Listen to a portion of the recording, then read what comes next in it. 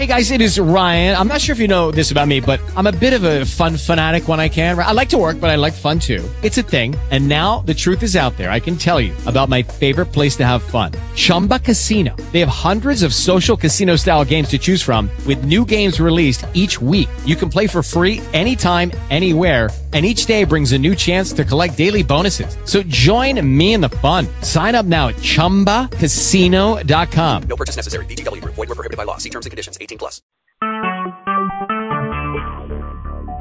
Talk shoes. Recorded live. Good evening, everybody. It's May 21st, 2018, 8 p.m. Central Standard Time. So, we have our guest, Craig Kirk. Craig will be speaking on, what are you going to be speaking on, Craig? A little bit of this, a little bit of that. No, I'm just kidding. Right. 167 winning strategies for you fill in the blank right there. So, go ahead and we'll start off. This is Crossing the Bar with Rocco Vanzetti and my guest, Craig Kirk.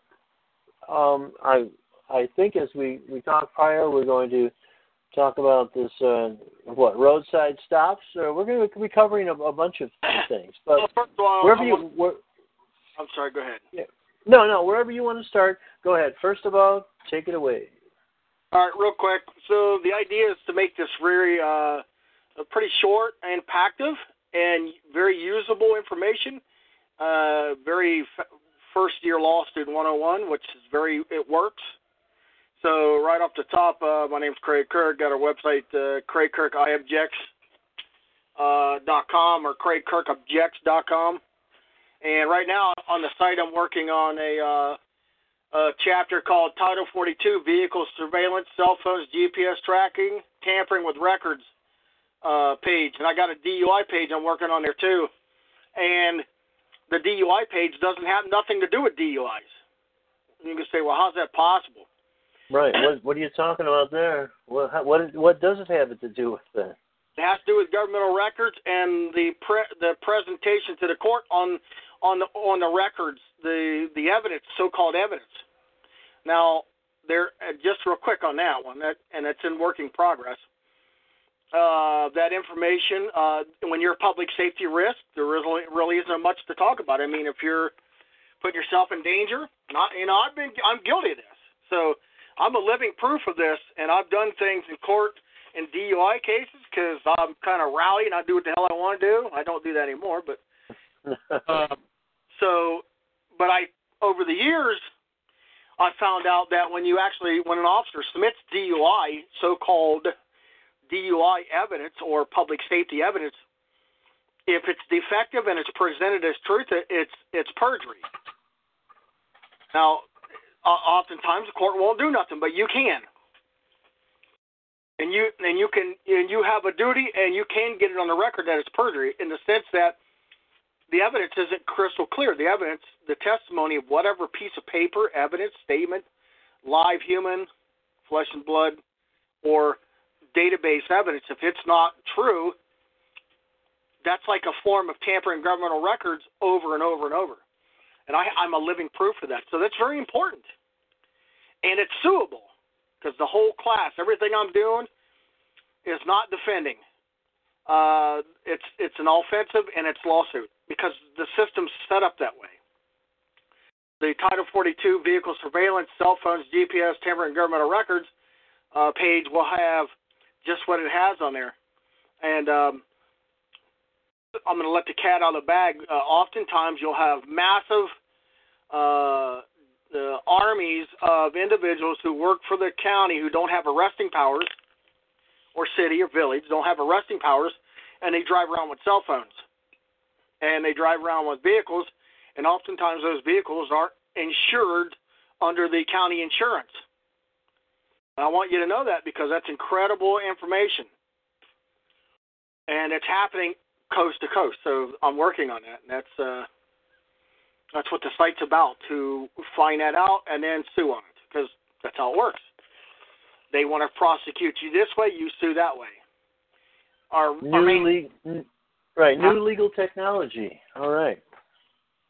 Our job is to stay out of harm's way. At the end of the day, We want to stay out of harm's way. And if we're not going to be out of harm's way, then we need to have something that's going to work for us. And that's what these classes do. Do you have that new technology specifically listed on your website, or no? Or would people have to mention that? Because I know have you added that to your website yet? Or I got the page started. Let me take a look. It's been a while. Okay. I'm just compiling it now. I got it already, but I keep adding and adding and adding. Right. It's like, well, here's the thing. Give them, if they're looking for something and they go to the website, I mean, a phone number perhaps, they can reach you. If they want to specifically ask. Send me an email. It's all on there, right? Go to the What's website. Go to the website, contact page, send me an email. Information's on there. Okay. Right, CraigKirkIobjects.com or CraigKirkObjects.com. Yeah. So, what do you say, man? Are your shows going to be pretty narrow in terms of length of time, or what are we going to do? Oh, we can do this. We can do anything you want. We can run it out all the way. We can go for hours if you want. I mean, yeah, we're here. Most people can't do it. It's hard for me to do, and I've been doing this a long time. Yeah, that's fine. You can do it whatever you want. Hour and a half, hour, 2. So. You tell me. Every chapter of the class is in MP3 and MP4 video. Every chapter, everything I'm talking about in the class is either audio and video. You get to see exactly how I made my trial notebooks and why I made them the way I made them. You can make them yourself. There's 3 classes. The jury class is free. It's like 3.5 days. You get that for free. And the main class, you get all 3 classes for a really low price. And then there's a civil rights class.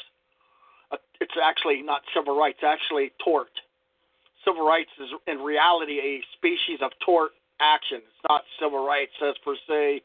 I don't have civil rights in the old Patriot community. We used to say we don't have civil rights. So that's not what it is.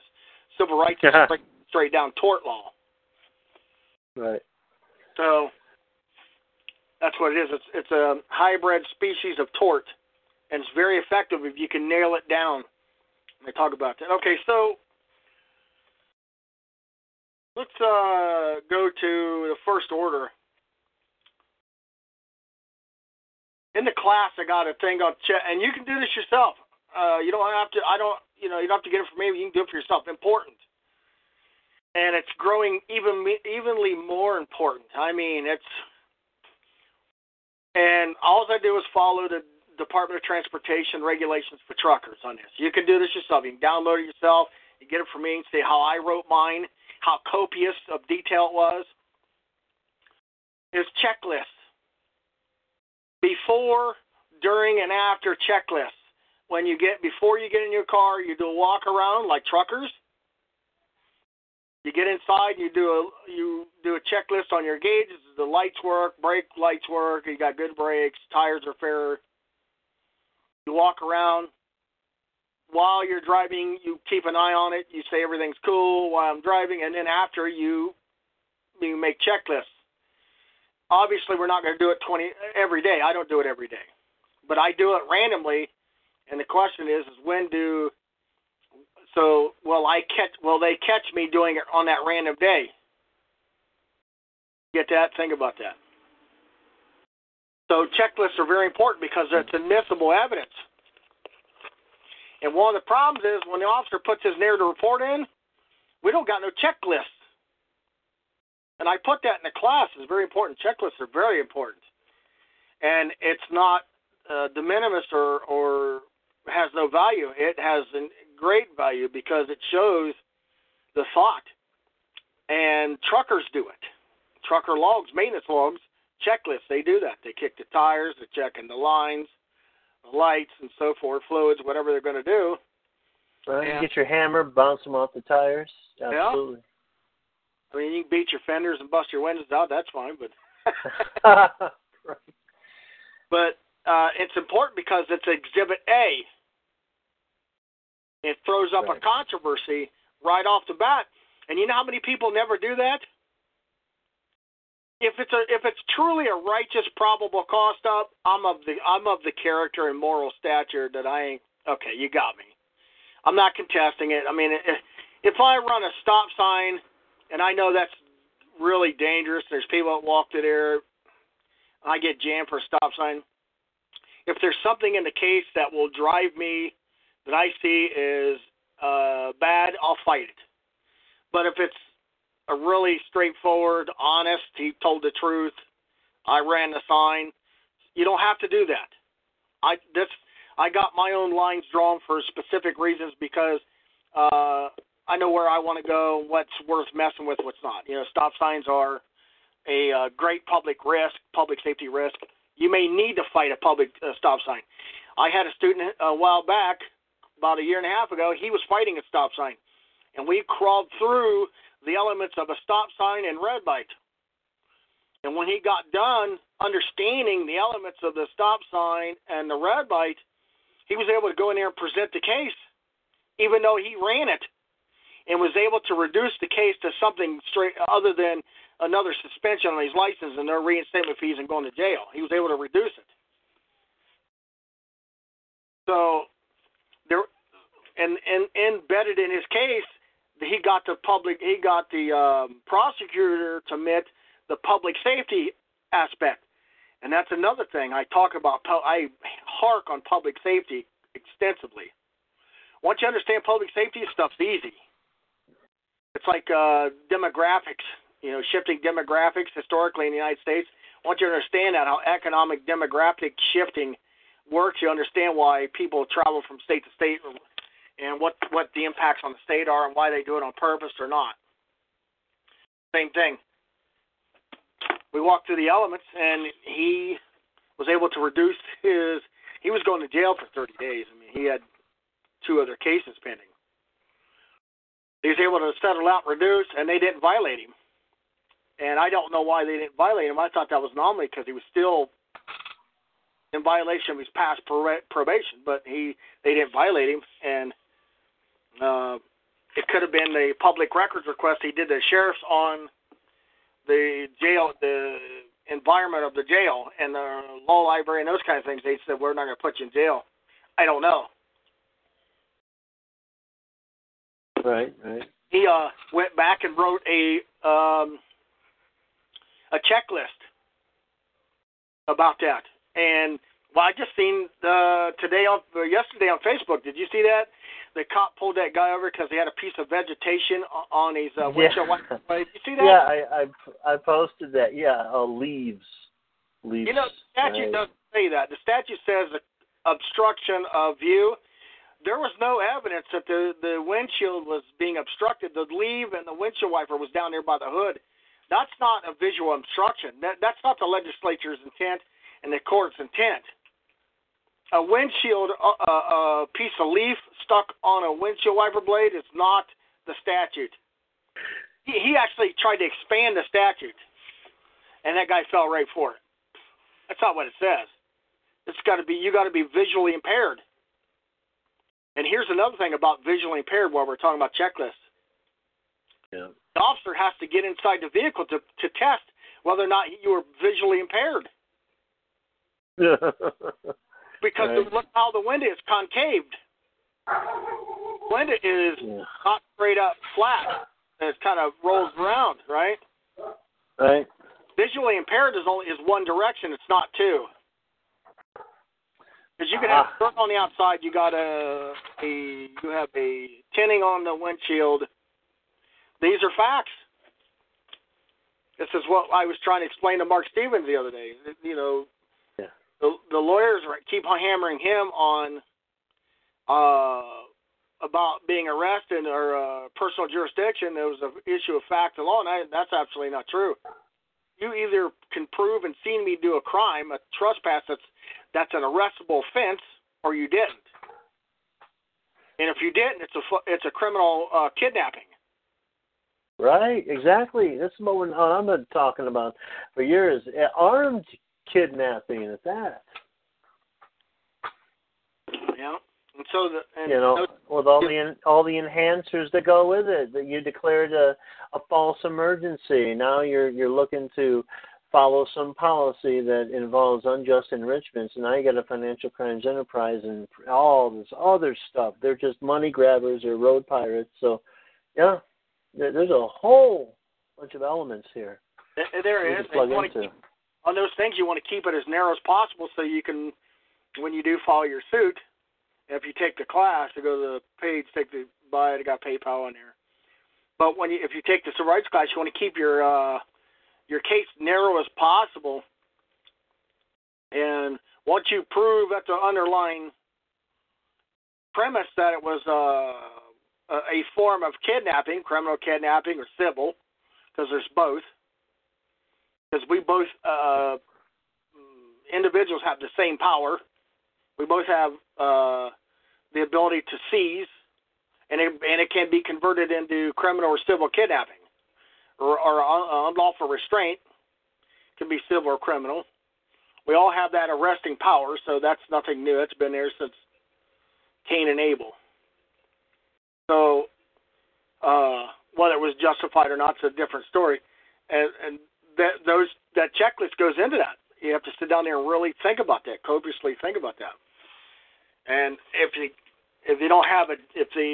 have a jail and they take you to jail, well, now you got Chapter 10 and the inmate's rights. It's 12 hours. I'm going to make a personal guarantee. You take Chapter 10. I personally guarantee when you get done with Chapter 10, you'll have a huge, profound, different thinking about inmates' rights. You may have been an inmate. You may know what your rights are, but I push it to the absolute extreme. And I copiously crawl through many statutes on it, from inmate's handbook to who wrote it, who is responsible for the use and application of it, which is important. You got to plead that out. If you get an inmate's handbook, it's just like the checklist. When you get the checklist, it's already done. You just simply fill it out. That is admissible, and then you can say, I'm responsible for the checklist. My backside is on the line for the checklist. Let's switch it to a citation. I was thinking about this today. Something struck me. The Ohio Supreme Court said, that citation has the elements of an action or the authority to invoke court police powers, because all the power stems with the judges. All arrests come from judges. They are not independent themselves. The arresting power of the sheriff or the police are not independent. They are officers of the court. They can't do nothing independently. The courts have seized everything in the territorial county. Never forget that. Anything in the county, the Muni Court or the Court of Common Pleas or Superior Court or the Constitutional Court in Texas, every judge has seized everything and everybody in the county. The only thing missing is the action and the paper identifying the seizure. Everything in the county, the territorial county, so-called political subdivision, is seized right now. Has been that way for a long time. Anything and everything is already arrested. Been arrested for, in Ohio, Northwest Territory, so it's been arrested for, 200 years, whatever.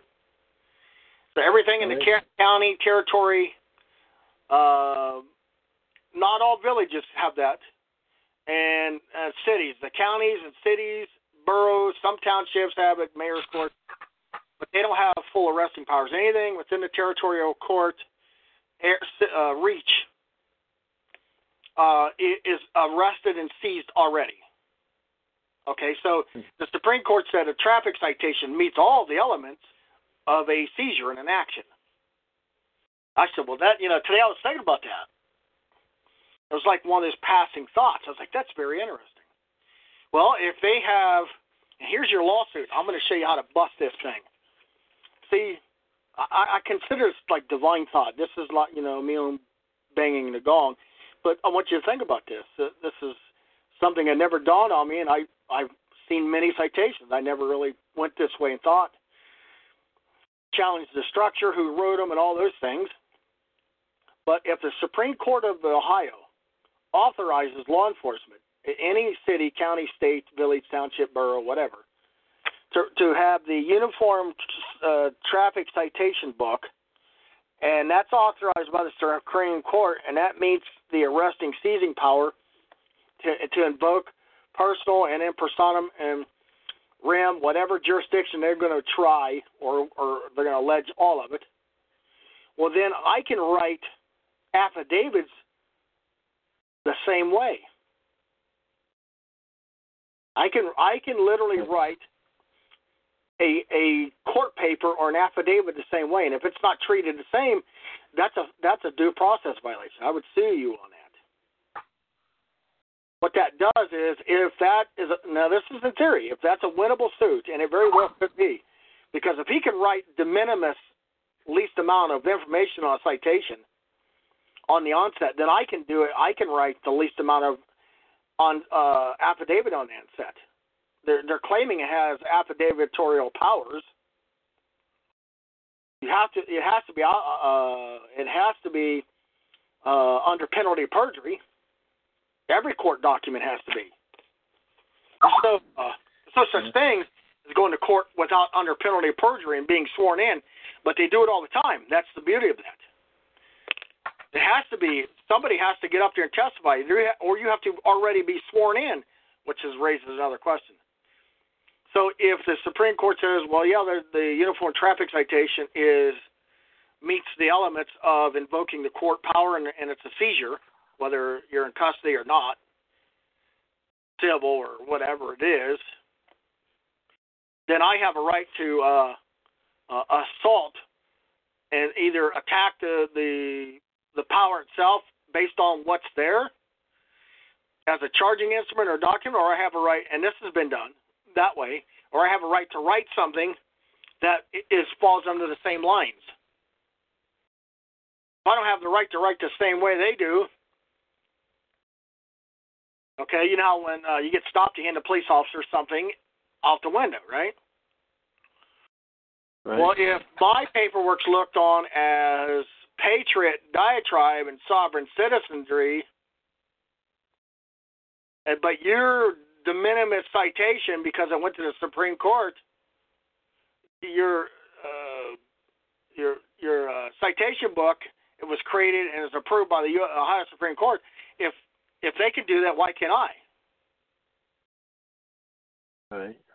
The facts aren't embedded on the under penalty of perjury is on there, but the facts aren't on the citation. There's a statute or ordinance on there, but the facts drive the case. It's not the statute or ordinance. The statute and ordinance doesn't drive the case. If it does, it was a free takings to begin with. That means if the statute was written in 1974, okay, 45A19A1, which is under the influence. Don't ask me how I know it. If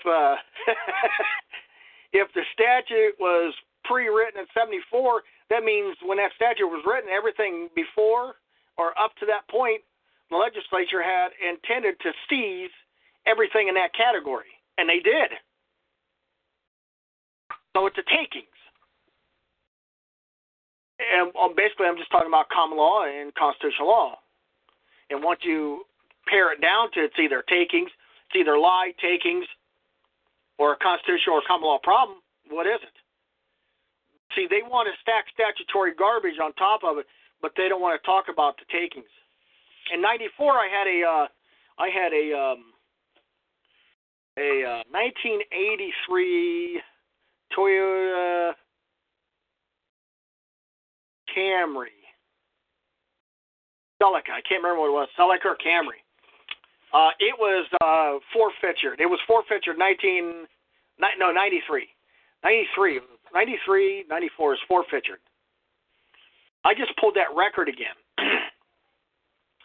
And I looked at that record, and there was no due process and no service, nothing that amounted to actual access to the court to substantially challenge that.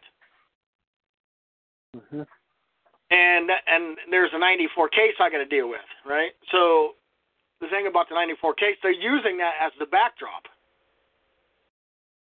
So if you got an old pending case or something's going on there, and they use something, and you find something where the law's changed or the facts are not there, or like in this case, there was no motion for discovery. The public defenders, this is back before I started any of this.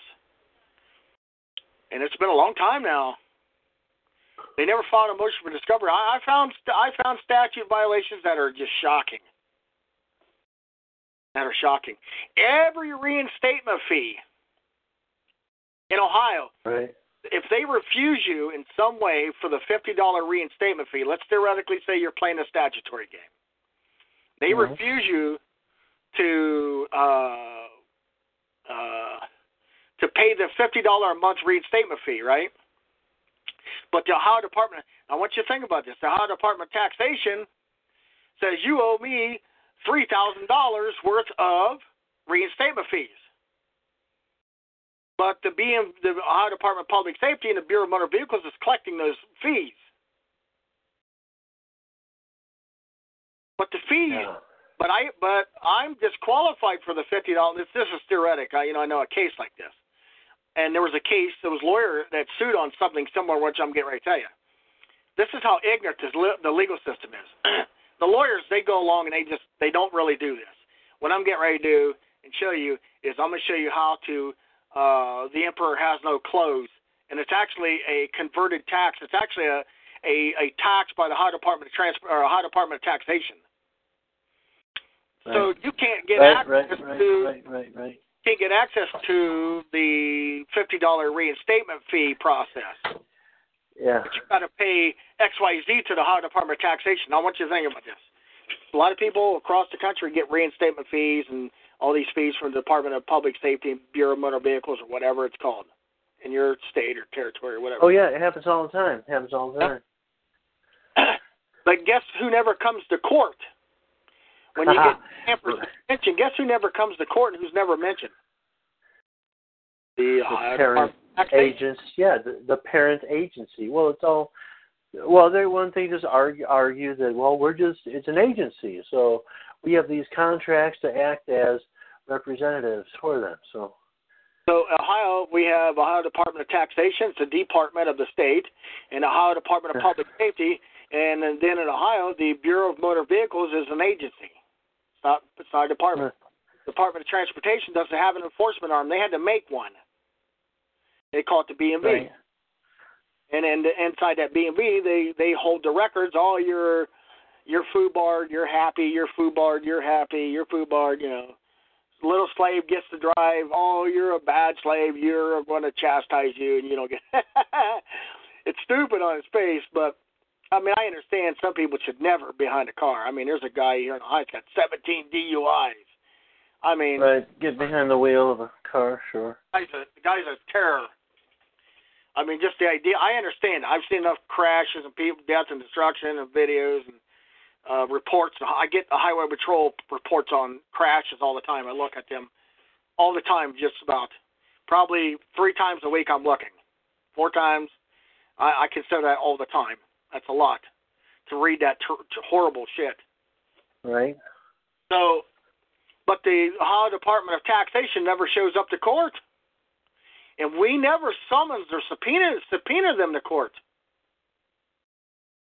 Everybody that's holding records or enforcement of the records, if there's something in the record that's speaking, somebody's got to testify to the validity of holding that record. The prosecutor and the police can't. They have no idea. A lot of times governmental records are hearsay. Sometimes they're not. Somebody has to get on the stand and be sworn in to testify that. And so let's say you got a loser case or you can't win. Okay, that sucks. I respect that. Everybody wants to win. We got pride and ego and all those things, and I do too. But guess what? I found 3 areas that I don't really care if I win or not. I found 3 civil rights areas I'm suing you on, which has nothing to do with whether I'm winning or not. But it does create a barrier. You catch them messing up in 3 different areas, you ring the bell, ding-a-ling-a-ling, and it has nothing to do with suspension or not. That's irrelevant. You go through the suspension, but you still sue. It's not. I don't care. The system's set up there. I don't give a crap if you don't like it. You guys set this ignorant stuff up, not me. You guys break the law, not me. You guys violate inmates' rights, not me. I'm Joe Schmo from Kokomo. Who am I? I'm nobody. Okay, Carl Miller. I don't know. Joe Schmo. from Kokomo, living at the common law, unfranchised, blah, blah, blah. Yeah, that was his line. This is the facts of the case. This is what's going on inside the case. This is what's happening. There's a lot of players that never come to court, and the counties and the prosecutor don't want you to bring them to court, and they don't want you to subpoena, and you have a right to contest and challenge those records. Somebody's got right. Let's say you got a court case in a different county with a standing order for 3 years ago, and you're in a different county. Oh, we see here in the record that there's a court order. Okay, here's the question. So there's a court order, right? That's all you need to see is a court order? Yep, that's all you need to see. What about the evidence backing that court order up? Am I allowed to challenge that evidence backing that court order up? Right. Yeah. Ask them, hey, is this court taking quasi-jurisdiction over that court, in that case? Oh, they always want to say doctrine of comity or go to the other court and get your license back or whatever it is they're going to say. But say, excuse me. No. You're going to answer the question. The question squarely before the court is this court going to prohibit the evidence supporting this order? And am I being blocked from challenging the substance of this order? That's the question. And if you deny me, I'm suing you. See? Yep. This is the problem. We need to... Due process violation right there. Because if they'll bring somebody in to testify that order, you can get up here and deny it all day long. What are they going to do? Yeah. It's not perjury. It's not perjury. Sure. They're not tampering records. It's not my record, and I have different facts, and I know the evidence to be different. I'm saying that not only is that court order doesn't exist, that's a lie. And here's my affidavit, and I might have 46 different facts that's never been entered into the record that substantially damaged the case against the order, and the order wasn't predicated on those facts. They'll come back and say, well, but you didn't tell the court. I'm going to say, well, excuse me, you prohibited the public defenders from accessing the court. That's a Sixth Amendment violation. I want you to disprove that. Even if it's truth or lie. You might believe it is a truth, or you might think it's a lie. I don't know. It's not relevant. What's relevant is you blocked the public defender to give me representation. You said, well, after hearing, this is just hypotheticals. Well, you pleaded guilty to it. That's not the same as presenting evidence. Come on, what do you think? I'm an idiot? I'm suing you on that one. Every time you open your mouth and you contaminate the record with perjury or stacking the evidence, it's a suit. It's a count. That's why I teach in the class very copiously. Every word that proceeds out the mouth shall not return. What is not stated is omitted as fact. Is admitted, not omitted. What is not stated is admitted as fact. And the class is predicated on common law code pleading and fact pleading. Fact pleading is deadly. I show you how to stack facts to make that as an exhibit. They got to be contested. I'll tell you how to do it right here, right now. You can do this one simple thing. You take all the parties and you type out, and here's how to do it. I go through the video. I show you how I did it, and there's a lot of evidentiary questions that pop up while doing this. Officer said, officer said, officer said, officer said. The other officer said, the other officer said, the other officer said. I said, I said, I said. Officer said, Craig said. Officer said, Craig said. Officer said, Craig said. Right. You get my drift. You stack that, and you remove that. Officer said one. Officer said this. Remember, a statement is not a question. He said, he said, he said, he said. You got them all listed out, stacked. Craig said, officer said. Craig said, officer said. Craig said, officer said. If you follow my instructions, the only thing that should be there is almost little to no conversation with the police officer, period. Absolutely zero, zip, zilch. Let them in the minds let them fabricate in the minds of men what they want to put in their report. And they'll never see it coming. And that's how this works. You don't say nothing. Tell him your name. telling them your address and stuff, that doesn't mean anything unless you got warrants. It doesn't invoke the jurisdiction because the jurisdiction can be challenged at any time, even after you've been on death row for 24 years. So that doesn't really mean that. That's a fiction. So name, my name is Billy Bob Thornton. Where do you live? I live at 306 Hamburger Road. Yeah. That's it. What's your Social Security number? I object to that. Are you going to cite me for that? Well, yeah, I am. Well, thank you. Hurry up and write that down. You're citing me for not giving a Social Security number? Thank you, Jesus, God. Hurry up and put that on there. Hurry, and you better do it because you raised it, because that's a constitutional violation. I'm making the objection right now. I'm making the objection. That's a constitutional violation. That's a statutory violation, too. And I am objecting to it. And you're violating my rights. So I want you to put that on there. Please do. Thank you. And just be quiet. Yep. That's it. Well, why do you want to put that on there? No, that's your job. You think that's your job? That's fine. And I want you to cite me the policy number attached to that, too. And if you think there's a statute, a rule, or regulation, cite those, too. I want you to cite that. Please, hurry, cite that right now. And if you don't, I'm going to crucify you on the stand. That's all. I mean, there's nothing personal, buddy. I mean, you're a nice guy. I respect you. And you didn't make this. You don't have a clue. When you were trained, you got probably good training, but you don't really have a clue what I'm talking about, why I'm doing it, what I know. You're a nice person. I'm not here crapping on you. It's not my thing. But please put that on there. It's just business, officer. That's all it is. Nothing personal.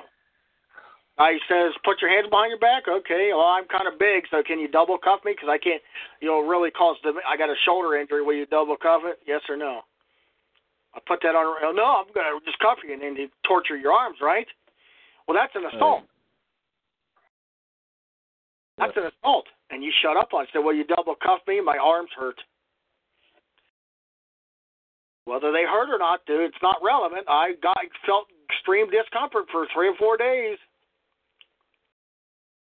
I asked him to double cuff me. He wouldn't. He grabbed me and yanked my arms. I did. There was no furtive gestures. There was no hostility. There was no aggression. There was no sidestepping. I complied. I was, passive. I mean, he's not relevant in all this. All he's doing is speaking the master's jib. That's all. I don't like the cut of your jib. Yeah, they got the jib down. They got the script. Yeah, they do, and they're trained to try to out-script you, but and it's all factual. Everything is fact. You remove the emotions. I seen a video today of this cop assaulting, and he backpedaled like tremendously because he was in trouble. He looked like he's all steroid out. I generally don't like to watch him because I get triggered easy. I'm triggered. Triggered. But this guy was working on a construction site, sitting in a truck. He's got the helmet, the gear, and all the stuff. This cop drove up on him and pointed a gun at him and roughed him up and said, "Well, you're in this. I work here." And the cop fabricated a furtive gesture response to aggressively increase the level of physically touching him, which became an assault. So there's levels. You got to watch out for this. You got to know what you're talking about with an assault. I have that in the class. What's the levels of assault in the elements? Well, he used policy, which is illegal, to escalate a situation into a confrontation, to use deadly force. It's aggravated menacing with a weapon, or it's aggravated menacing because the law applies equally. Now, if the prosecutor locally doesn't want to prosecute that, well, that's fine. I can still sue you. It don't matter. The jurisdictional question is not relevant here. If you have a home rule policy, not talking about this, if you have a home rule policy and my rights are subordinate, or I don't have no rights, they were seized long before I got to court, remember that. Anything in the territory is already forfeited.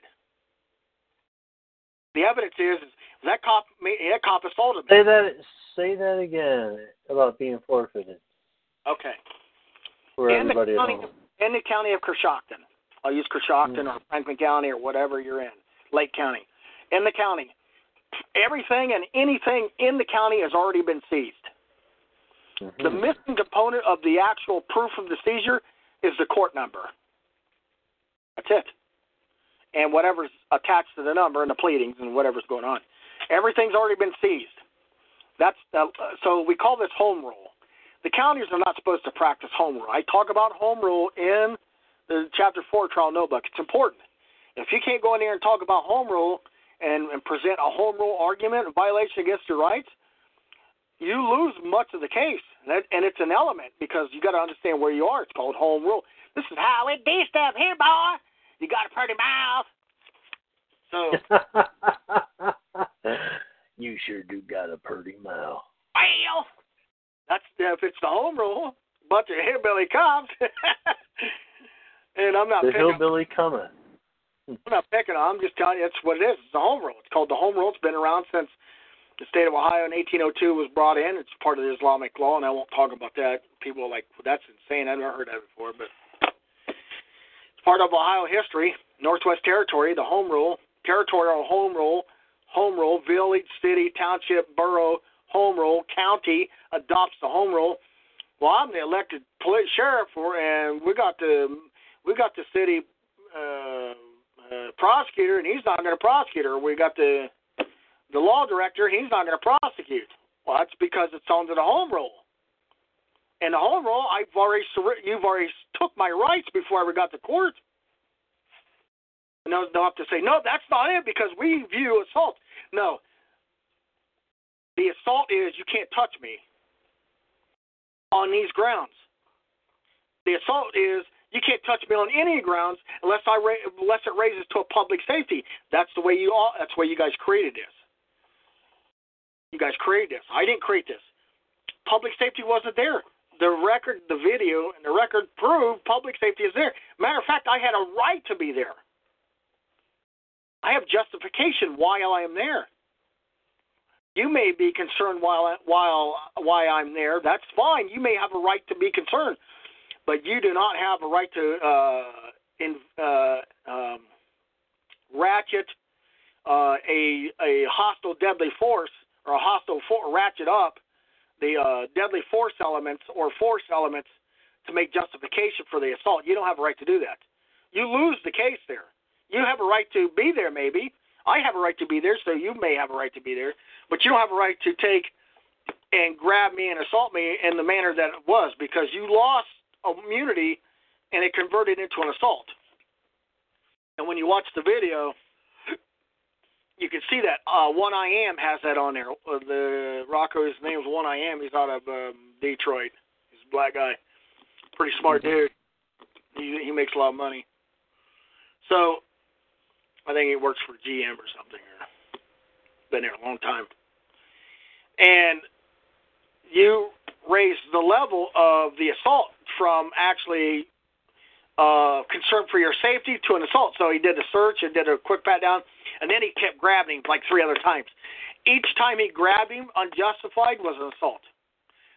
And then as you watch the video, the officer starts backpedaling and making justifications. See, you can see how I'm nervous, and you can see he knew his ass was in trouble.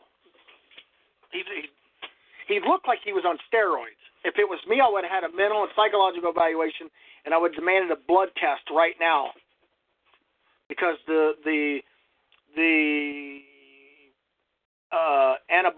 you call it? Anabolic steroid elements, I think, are there. The steroid usage or crotonum or whatever it is they use to physical exercise or that increases hostility or fear. There was no justification for fear. The guy didn't show any feared gestures. He had a right to get out of the truck. He was parked. He did get out of the truck, though. That may be a question. But once it de-escalated, once the guy was straight up, straight down, here's another thing. The officer searched his truck 3 times. That's illegal. You search me, you can't search my vehicle. I'm out of the vehicle. The Supreme Court and the appeals courts have said this repeatedly. If the guy's out of his vehicle, there's no public safety question unless there's somebody else in the vehicle that warrants a search of the vehicle.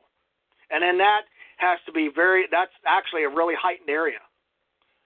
So he took the guy, put him in the back of the cruiser or back of the truck, and then he searched that door and this door, and he went in there 3 times. Those are 3 separate factual illegal searches. Once you leave the vehicle and you're free, and you'll have no weapons or no weapons of any type on you. The courts have said this. And then my federal lawsuit, my federal civil rights case in 2009, the magistrate Devers said the same thing.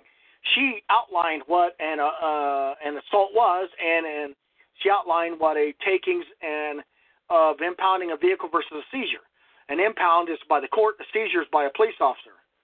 But they want to confuse the terms of seizure and impound. They're distinguishable. They're legally distinguishable. They're not the same.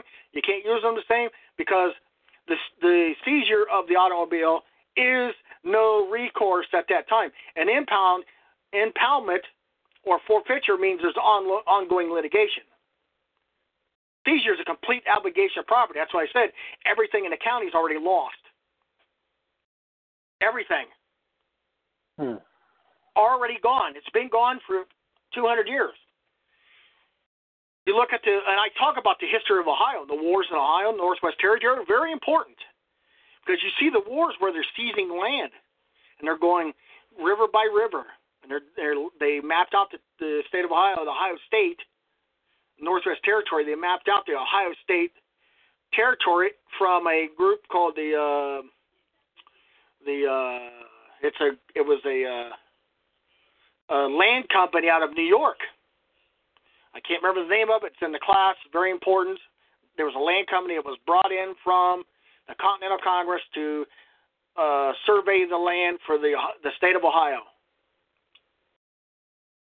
But I'm not going to go there because they'll that's a whole scary area. You might, we don't want to go there. I'm not going there. You can go there, but that's an area you don't want to tamper with. But trust me, that's a very bad area. They don't play around when you start getting to the roots of history and challenging substantive boundaries. Texas had that between New Mexico. There was a war between New Mexico and Texas where the feds were seizing land on both sides of Mexico and Texas during the rivers. That was interesting. You're talking about border wars. The state of Ohio and Indiana had that too. That's an area you don't want. If you don't know what you're doing and you go playing around there like something silly, that's no joke stuff there. They'll find you floating down the river, and I'm not kidding either. That's floating the ditch. Yeah, because you're talking billions of dollars shifting. If you can, I don't even want to go there. I'm done with that. So. Yeah. We don't want to invite the black helicopters. No, it's just I don't want to be involved in that kind of shit. That's not something hey, the lines are there. I don't care. I'm not Super Craig, so. So he he was going to seize the truck. He didn't. Anything in the territory, it's already seized. It's already gone. The evidence is the officer says I had a right to seize it. They want to make like they have their power invokes at that moment, but that's not true because the statute predates the car. Oftentimes, the statute that they're using, or the common law, or the facts, predate the existence of the child or the person. If the statute was written in 1927, that means that from 1927 to 2018, that means all the property in the territory of that's allotted to the political subdivision, all the property in that territory has already been seized and taken, gone. That's a fact. And they say, well, you didn't pay your property tax, that's why they're taking it. Well, then, wait a minute. If I didn't pay my property tax, that means I had it, that it was assessed and leveraged and taken before I acquired the property. Is that right? Well, yeah. See, it's already taken. And a property tax assessed between these people from 2018 to 96, 96 to 84, 84 to 76, and the house was built in 1954. It's a Cape Cod house, and that's when we seized it. But the land was seized. But when it comes to land, it was seized 200 years previous. Yeah, Yes, and that's how they were doing the banks were doing whole sections on foreclosure. Congress gave the authorization under constitutional warrants to seize whole sections of the lands of the farmers out in Iowa and whole sections of land that's in the townships on real estate. So everybody looks at, well, they're foreclosing on me. No, they're not foreclosing on you. They're foreclosing on 2,400 other people like you in this section of land that Congress gave the constitutional warrant to the Attorney General, to the governor, down to the bank and the lawyers to foreclose on that land. That's how that works. It just so happens to be you're just narrow and the land is seized in a foreclosure because you didn't pay something. Because land is supposed to be fee simple, absolute. Well, if I can convert it over to commerce or commercial, everybody knows that. But in reality, they seized it long before that because the United States government pledges the land for national security. Everybody knows that. That's nothing new. Yeah, right. Well, that's how that works. I mean, it's seized. Our job is, okay, it's seized. Now can I catch you committing crime? And you can. That's why I'm working on that DUI page. I got the DUI material right here. It's like Lawrence Taylor DUI blog. It's about alcohol, but when you really look at the legalities of it, it's amazing. Because it really leaves the alcohol question aside. Okay, he's impaired. We'll put that aside. Okay, but let's look at the legal problems. Let's look at the facts and lies. DUI equipment. You go in there and blow, and the Analoxer 8000 or the back data master. You blow in it, right? It gives off a reading. Yeah. It gives off a reading. Oh yeah. Well, come to find out, here in Ohio, those pieces of equipment are catastrophically defective. Well, and also there was a case, I remember, there was a famous professional athlete who lawyered up, and he and his lawyer got the state called witness, or they called him in, said, hey, you work on these breathalyzers, right? And then he went on to say, right, and then what's the ingredient you put in there, and it's like an activator, whatever the chemical is, and then the guy, he didn't just stop short. He says, well, yeah, we use this, but the township or the state came to us, township, whatever it was, or the city came to us and said, hey, we can get this other stuff cheaper, the chemical. And then the guy's like, oh, really? Tell me about that. And then he realized this other chemical from this outsource, they automatically voided the reading on this breathalyzer, and it was a false positive windfall for these guys. So they nulled it and avoided it by sending it out to a private lab. And this activator, quote unquote, was not in compliance. So it did not perform as designed. So right there, the doors swung open and he drove a semi through it. Wow, you got nothing to stand on there, fellas. Case dismissed. Well, here in Ohio, the companies wouldn't give the source codes to the back data master or the Analoxer 5000. The source code is the code. It's like Linux, or Microsoft garbage, or Linux. Yeah. Okay, you either want Linux top of the line or you want Microsoft garbage. I had Microsoft for years. They wouldn't give the code, and the court wouldn't make them to give the code. And had to go to the appeals court. Appeals court says you got to give them the code. There's evidence here that there's something wrong here, and so you know what they did? They canceled the contract. The state did. There you go, and just walked away because they didn't want to get their hands broke off in the cookie jar. Yeah, not about DUI. It's not about the guy's drunk. He's drunk and snot. He's an idiot. Sure. Public safety. I'm an idiot. I've been guilty of this, so I'm not wholly righteous to now.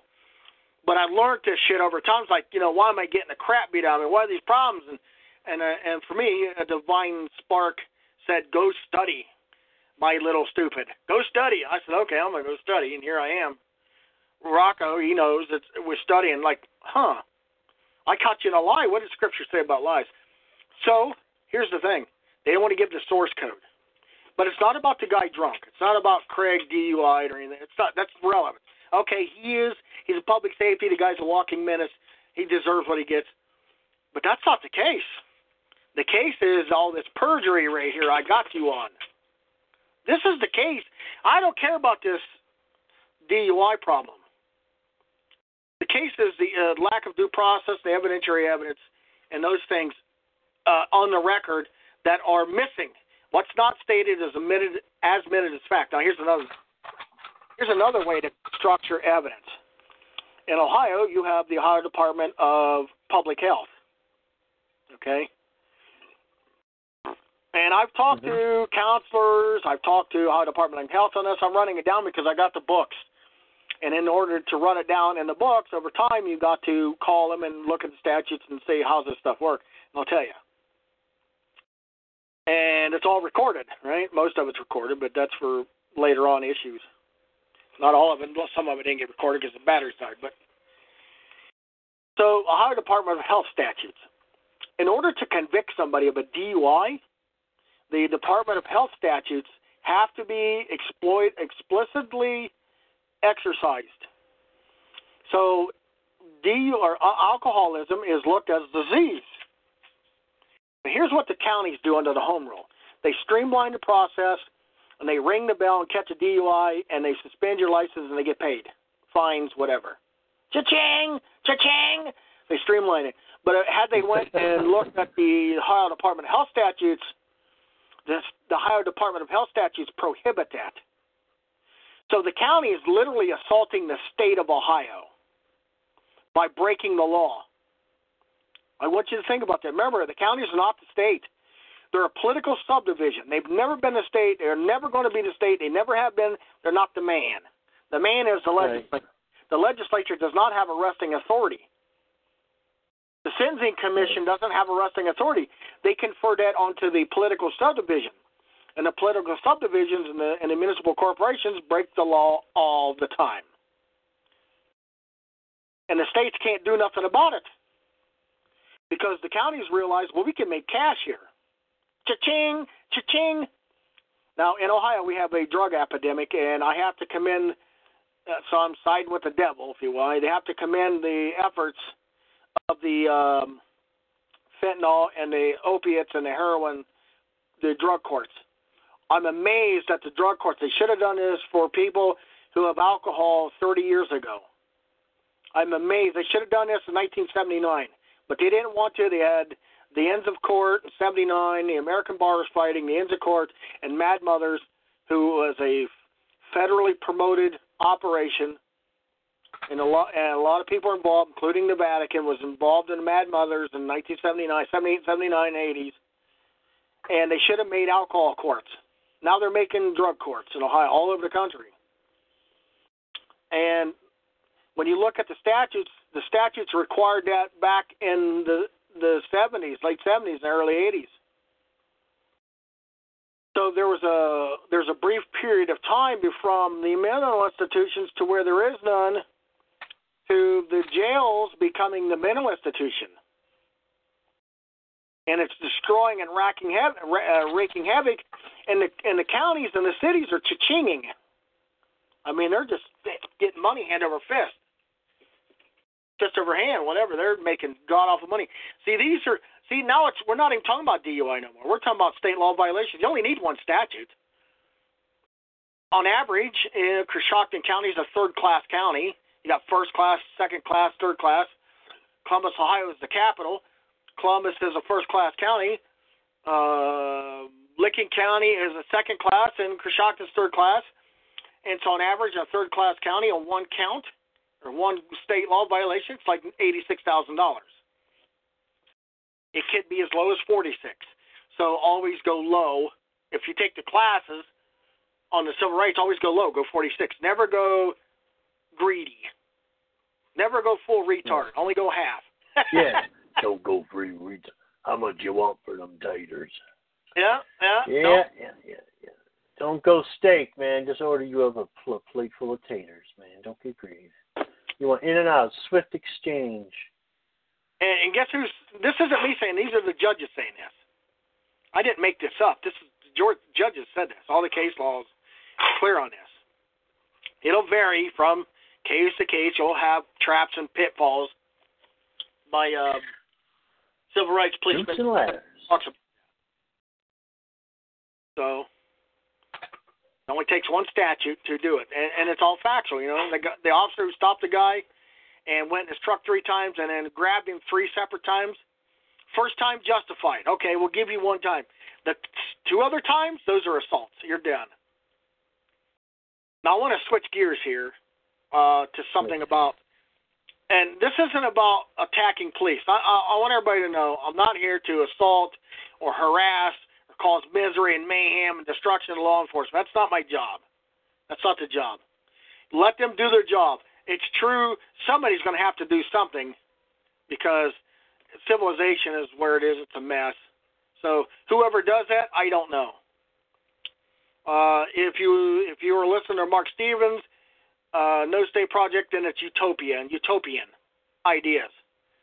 And everybody should be like Mark. It ain't going to happen. It sounds good on paper, in theory, but it's not utopia. It's miserable as hell, and you got a bunch of crazy people that are on medication running around with firearms. So you got a lot of mental ill people, food, chemtrails, whatever. So I want to talk about something else. This is really important. Let's talk about revoking police certificates. Now, you don't do this because you got the knowledge and you're some kind of hotshot. You're brother's keeper. You're very careful about this. You're not here to do this to cause problems. If it's warranted and justified, great. In Ohio, we have a steering committee or committee that oversees hearings on revoking police certificates. Every state has one. Somebody issued the police certificate and ain't the judge and ain't the internal investigation at the police station. It ain't the court. It ain't the judge. It's not the elected sheriff or the elected police commissioner. It ain't the county commissioners. Somebody at the state level gave the officer the police certificate. That police certificate has attached to it a hearing committee, a hearing due process. You're allowed to submit evidence, witness, and testimony and affidavits, declarations, and testify under oath or in a hearing or before the board about the evidence, whether the certificate should be revoked. This isn't for some little kid stuff. This is real business. This is law enforcement does not like this. You can either ask your sheriff to do it, or you're going to do it. Let the sheriff do it. If the sheriff does it and he submits evidence, witness, and testimony, and he stacks the evidence, well, then you can come in here rebuttal, and you can point out the prejudicial aspects of the sheriff done or the police, whoever's doing it. That opens the door for other problems, but that exposes the committee. Because if the committee don't suspend, you get to sue the committee and the officer. This is at the root of the problem. This is your rights. These are your rights. This isn't something I'm making up. This isn't horseshit. This is real live. This is how it works. This is the crank rods and pistons. I'm an auto technician. The paper is the fuel and the spark plug, ignition spark detonating the fuel in the cylinder, pushing the piston down, and then the crank rods and pistons roll around here, coming up and down, ba-boom, boom, ba-boom, boom. This is how it works. This isn't something you do every time. You don't do this every time. Sounds like an episode of Lost with a band named Drive Shaft, but that's another story. Yeah, we gotta engage this drive shaft and get out from being lost. Not all officers need this. Need to have this happen. I mean, so there's part of us that are totally hostile, hate the pigs and everything, and I'm not that way. I don't have hate in my heart. I just not that way. I don't need to because I got the law on my side. The procedures and the law. I don't need to run around and say I'm going to get you. I don't know. If you violate my rights, I might let it go. I have compassion and understanding, and I have prayers. But that only goes so far, right? That only goes so far. I'm very slow to anger. I'm very slow to react. I'm not a flash in the pan. As George Gordon said, there's two litigators, two pro se litigators. There's flash in the pans, and there's plotters. And I'm a 20-year oak tree. I sit back. Hey, I date today's 20-year oak tree is just yesterday's, little nut who held his ground. Yeah. I sit back and That's date all him, that is. watch. Yeah, that's right. You plant the seed, and the tree grows 20 years later. That's what I am. And I will forever till my last days on Earth, or the flat Earth, whatever it is. That's right, baby. Baby, flat Earth all the way. Mostly flat. Come on. Whatever it is, my last days of taking my breath, I'll always be in this mode, I think. Yeah, me too. My life. So think about that. You have power. You just look up the steering committee of the revoking police certificates. But it has to be well done. I mean, it can't be emotional. Whoa, stop. Whoa, let's go. But you ran over that at Mach 2, revoking police certificates. Yeah. Talk about, bookmark that or come back to that. Anyway. That's what I'm talking about. Yeah, I know, yeah, revoking, specifically address that. What is that? What do you mean specifically revoking police? Hey, you have a committee. I just said this. You have a committee that oversees the hearings, that oversee the suspension or revoking police certificates. You have a committee. So what I'm saying is, so it means what, for the employment of a police officer, is that there's a certificate attached to a certificate of employment, or how is that? That's what I'm wondering. Like, you're fired, I'm pulling your certificate. No, the employment is different. The employment is at the county, city, village, township, borough. The employment's not the same as. So when you get out of the police academy, you get the certificate to carry weapon, training, first aid, all the first responder training, right? Sure. In order to go to the village, city, county, township, borough, you have to have the certificate. And Ohio, state of Ohio, oversees all certificates. Okay. Not the county, village, township, the police. Internal investigations don't mean squat. Internal investigations don't mean shit.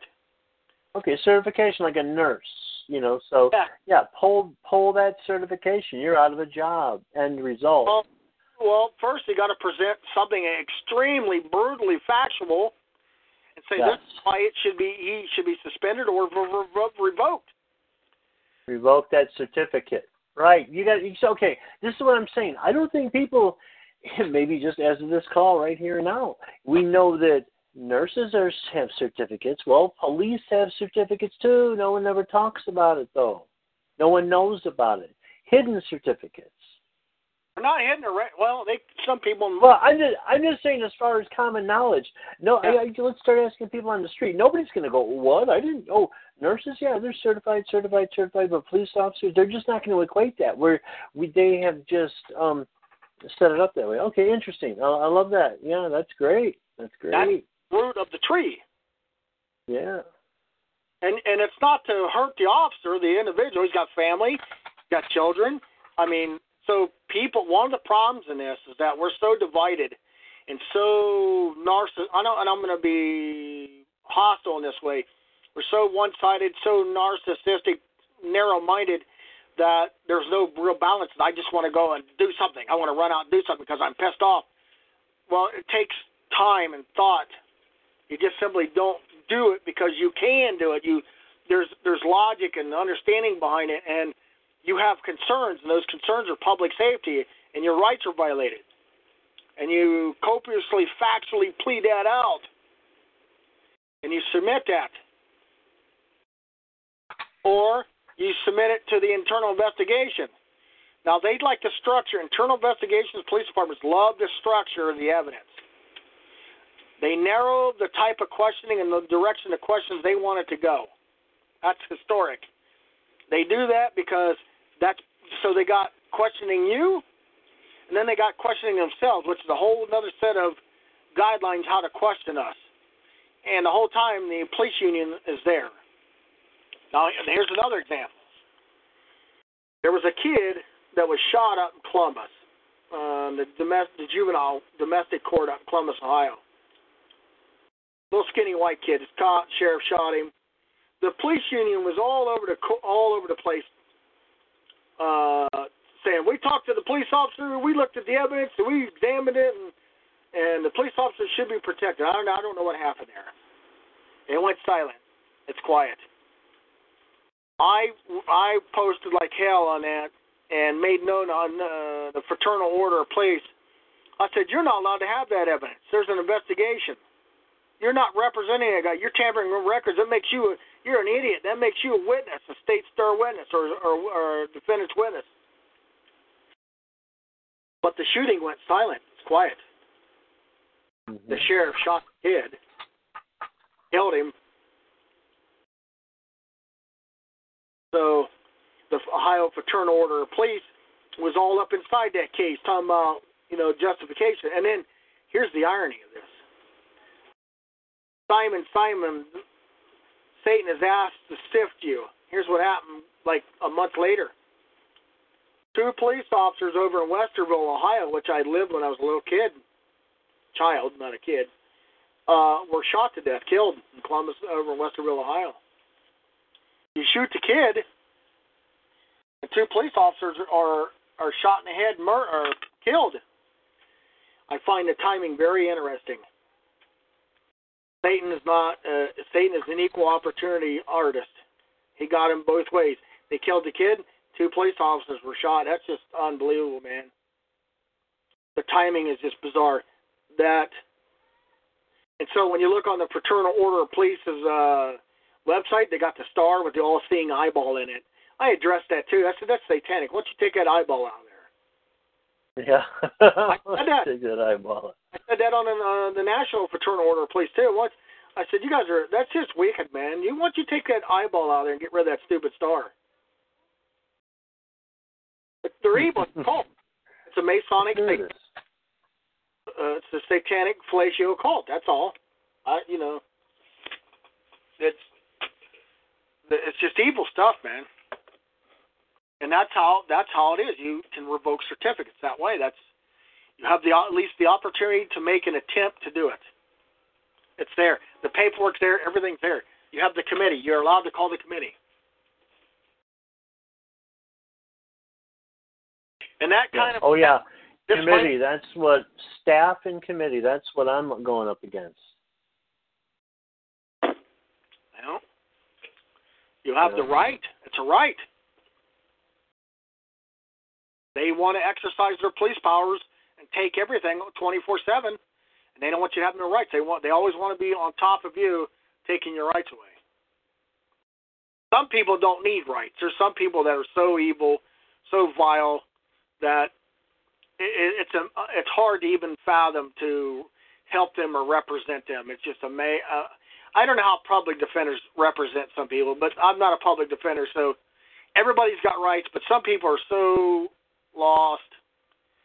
It's very depressing. I don't know how to balance that out. Some people may know how to.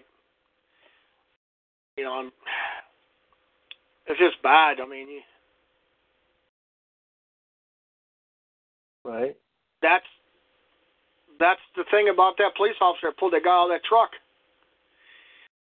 Those assaults equate to revoking certificate or a settlement, or both.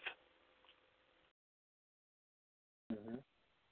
And watching the video, he made justification. He tried to make justification. I understand why. He was nervous. Once he realized what he did was illegal, he backpedaled. And if I can find it, I will.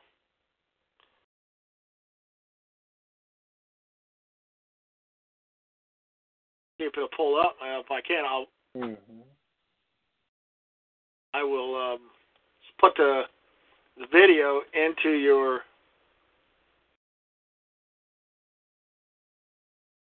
search and see it. Okay.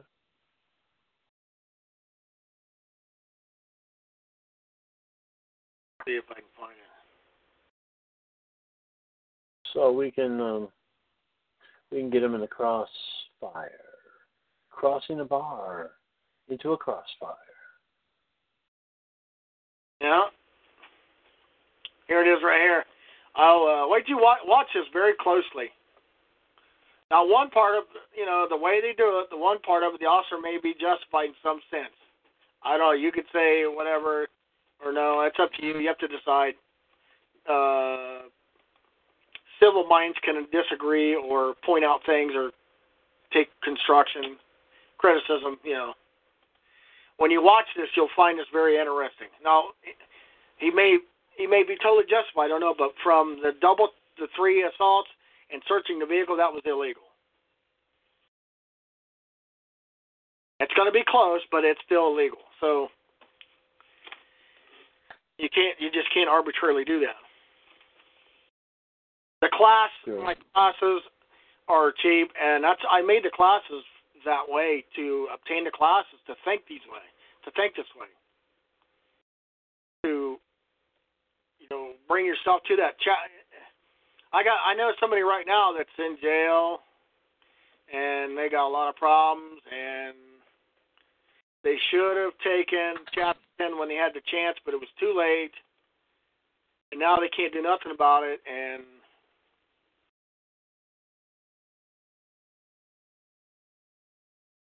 they're struggling, and there's nothing I can do at that point. There's nothing I can.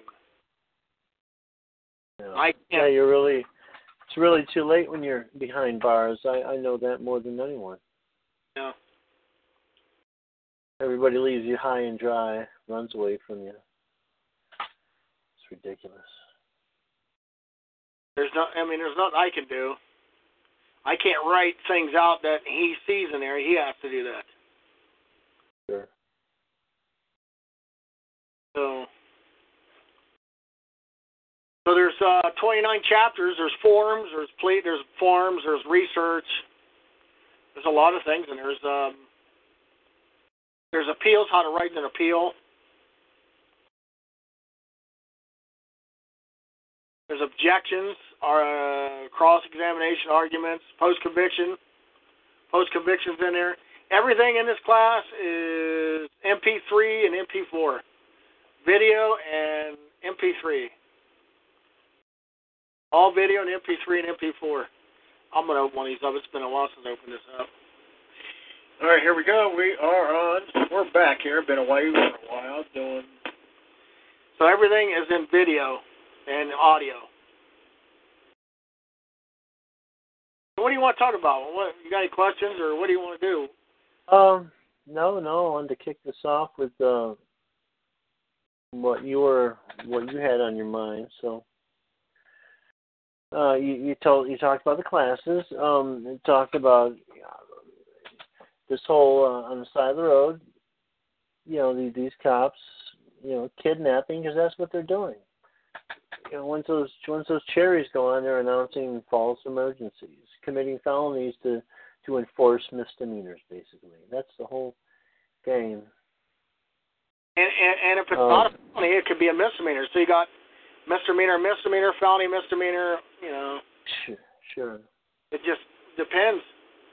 And a lot of it may raise to a suit, some of it may not. In the civil rights class, I show you how I wrote my complaint. 257 facts. 257 facts. And 104 causes of action. There was 11 people, so it's like 4 pages per person, 3.5 pages per person. Which divided out pretty good. And it wasn't the defendants weren't maliciously added to it. It was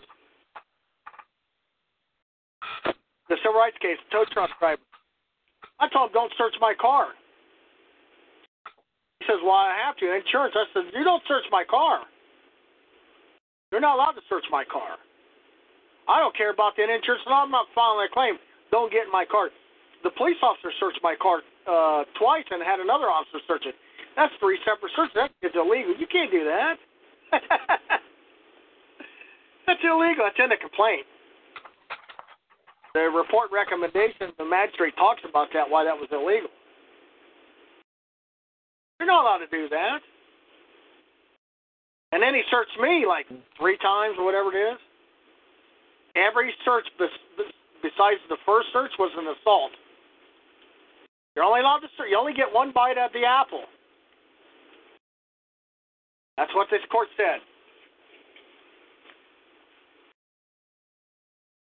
Yeah. Yep.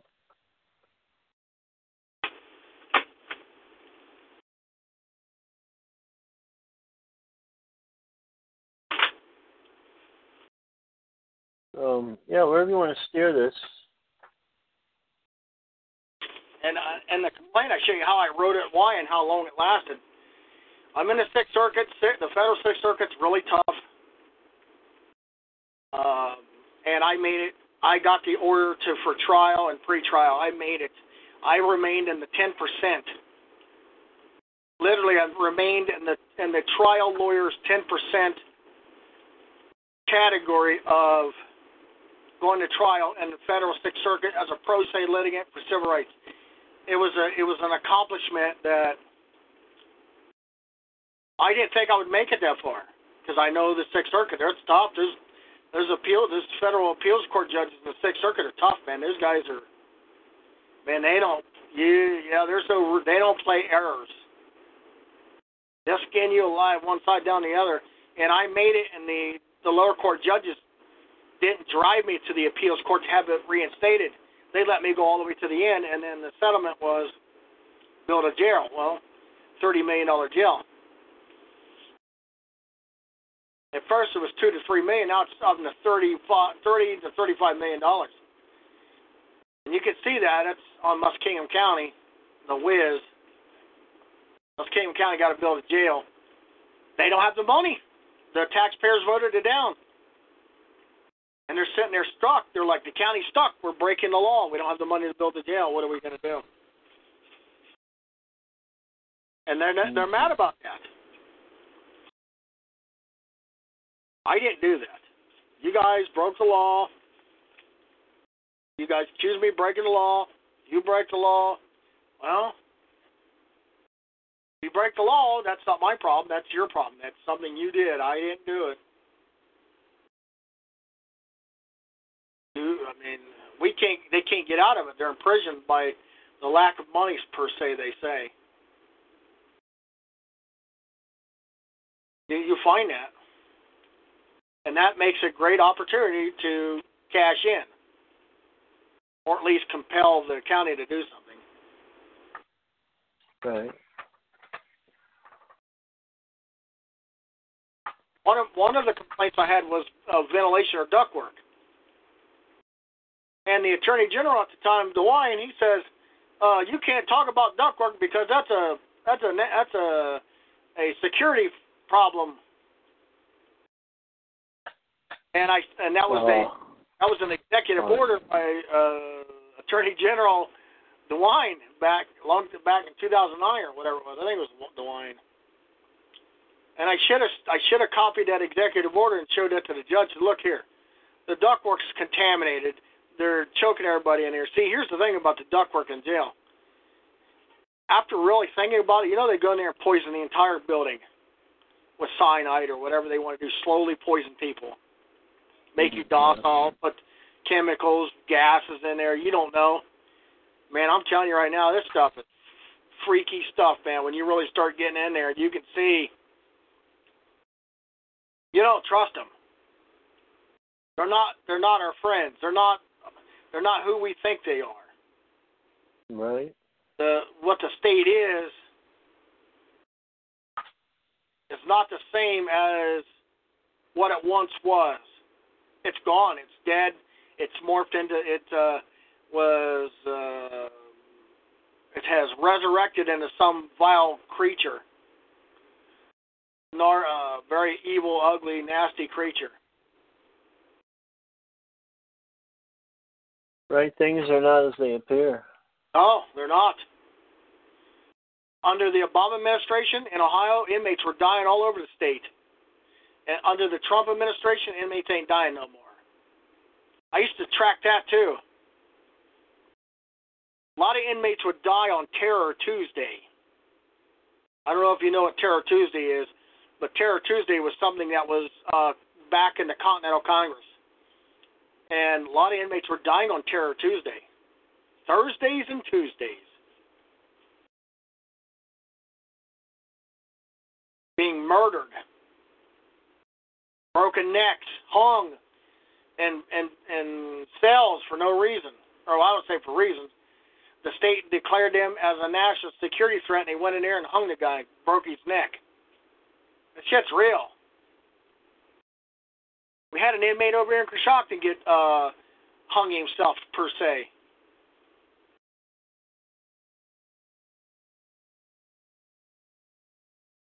Wow.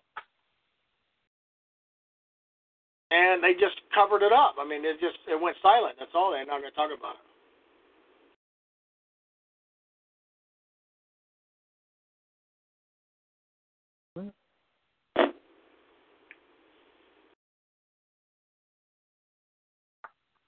That's how that gets.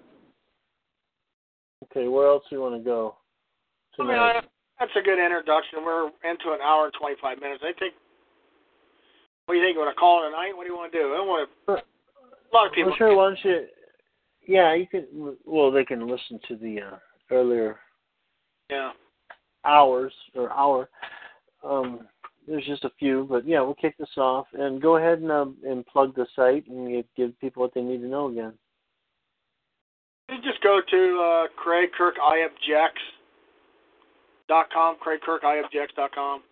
Go to the contact page, hit me up. Just look at the site. There's a lot of free stuff on there. I'm still building it slowly over time. Takes a lot of work. I've got a lot of things going on. There's a 42 site. On 42 site, I put the cover page. I'm going to go there and take a look. There's a cover page. There's a home rule, easy to sue on, municipal home rule. The Powers case talks about suing public defenders. You can sue a public defender. There's my case. There's, let's see, what else we got here? We got Title 42, Chapter 21, Subchapter 1983. We got the Federal Civil Rights Handbook, Pro Se Manual.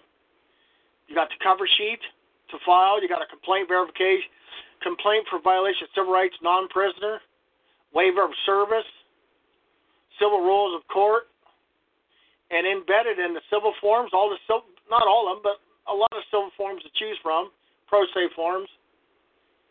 Down further is 1983 civil action for deprivation of rights. Every person under color of any statute, ordinance, regulation, custom, or usage of any state or territory of the District of Columbia subject or causes to be subject. Any citizen. If you don't call yourself a citizen, who cares? Just pretend. You don't have to. Any citizen of the United States or other person within the jurisdiction, they want to claim jurisdiction. We want to challenge jurisdiction at the criminal level. We want to invoke it at the suit level. With the jurisdiction thereof to the deprivation of any rights, privileges, or immunities secured by the Constitution and laws shall be liable,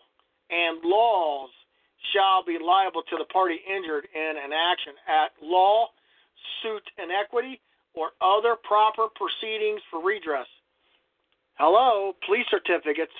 Hello. Yeah, that's huge right there. That's what it really pops out. It's not that it's new, but it is new. It's a way of looking at this. For me, it's like, yeah, you pull their certificate, and that's awesome. That's like pulling the plug, Well, it says, except that in any action brought against a judicial officer for an act or omission taken in such officer's judiciary capacity, injunctive relief. Now, if they want to incorporate all the law enforcement in a judicial capacity, all police fall under the judge, because the judge has the ultimate authority on court orders, and those court orders have to be journalized. Such officers' judicial capacity, injunctive relief shall not be granted unless a declaratory decree was violated or declaratory relief was unavailable. For the purpose of this section, any act of Congress applicable exclusively to the District of Columbia shall be considered to be a statute of the District of Columbia. So there's elements to Section 83. Every person under the statute of liability of state, not a person subject to suit under 83, but a state officer can be sued in the official capacity. You can sue in official capacity for prospective or injunctive relief. You could sue in personal capacity too, but it's a higher standard because you're actually taking property directly from them. They're all insured, so you have to weigh that out. Despite the fact that a suit against a governmental official, remember, governmental official is not necessarily a political subdivision or a city. The state of Ohio is government, per se. The county and the city are political subdivisions and municipal corporations. They take on possibly governmental immunity, but it's not the same. Correct. Because they the legislature. The legislature is the real deal. Yeah. The people, and they're just henchmen. They're just rent-a-cops, security guards, basically. And they want to distinguish it. Now, here's what it says. Despite the fact that an suit against a government official in his official capacity represents nothing more than a suit against the government entity itself. Despite this logical inconsistency, the current state of law is that the state may not be sued for damages. Now, that's not true. There's a thing called the Ohio State Court of Claims. You can sue the state there. The state set the Ohio State Court of Claims. Every state has it. It's a different state or a different court. It's not your courts in the counties or the cities. It's the court of Ohio, the legislature. It's not a county or city court. It's like the Supreme Court, right? But the Ohio Court of Claims is the original jurisdiction court, if you will, just like the Ohio Supreme Court. You can sue in the Ohio State Court of Claims. May not be sued for damages, but may be sued for declaratory injunctive relief. Municipalities and local governments are persons subject to suit for damage and prospective relief, but the United States government is not. Individual employee, federal, state, local government may be sued in individual capacities for damages, declaratory or injunctive relief. While the determination of who is a person is a matter of federal statutory interpretation of state law, the matter of who has the capacity to be sued is determined by the law of the forum state. Likewise, the law of the forum is to be applied in actions under 83, where the law of Section 83 provides no guidance. So, you can file your complaints here. There's forms in here. I'll go through some of the complaint forms. Notice to consent to reference civil action magistrate judge. Let's scroll down. Subpoena to appear and testify at a hearing or trial in a civil action. That's AO88 form. These are all federal forms. Subpoena to testify at a deposition in civil action. Notice of lawsuit, summons, subpoena. AO88A. Subpoena to produce documents, information, or objects, or to permit inspection or premise in a civil action. Order to proceed without paying fees or court costs. Petition for writ of habeas corpus. 28 U.S.C. 2254. Writ of habeas corpus. So you can go to the page, and there's a lot of free stuff. That's the Title 42, Section 1983 page. I got legal fictions. There's legal fiction on here. There's a lot to study and look at and think about. I'll go there real quick. Surviving Fictions. Download. There's a book on there called Surviving Fictions. Right? I'm going to just save that real quick. And I'm going to open this book up. You can download it. It's free. It's in the class. It's public records. Yale Law Journal Company Incorporated. 1917. I'm going to read the first couple pages. I don't know if I want to read all that, so I'll read one or two. Take a look at this. Jeremiah Smith, very important. Fictions are being applied today in courts. Here's what it says. It is sometimes asserted that the use of fiction in law is now practically obsolete, a thing of the past. Thus, Mr. Odgers says, legal fictions have been well nigh disappeared. But this strong statement is erroneous. How do we know that? Judge Cooley, Joseph Story. Judge Cooley, Joseph Story. Joseph Story was anti-fictions and statutory construction, and Cooley was. And the state uses Cooley to take your rights away. Remember the roots. Instances of old fictions which are still in common use will be given in a latter part of this paper. Moreover, the law is not encumbered by old fictions, but is in danger of having new ones foster upon it.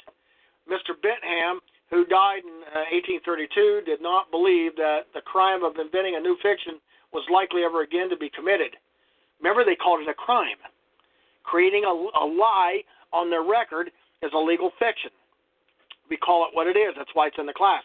It's a crime. It's called tampering with governmental records, perjury, structuring evidence. But he was mistaken. 25 years after his death, the English courts invented and applied what Sir Frederick Pollock calls, read Pollock on common law code pleading, calls one of the most brilliant and successful fictions in common law, the implied warranty of authority.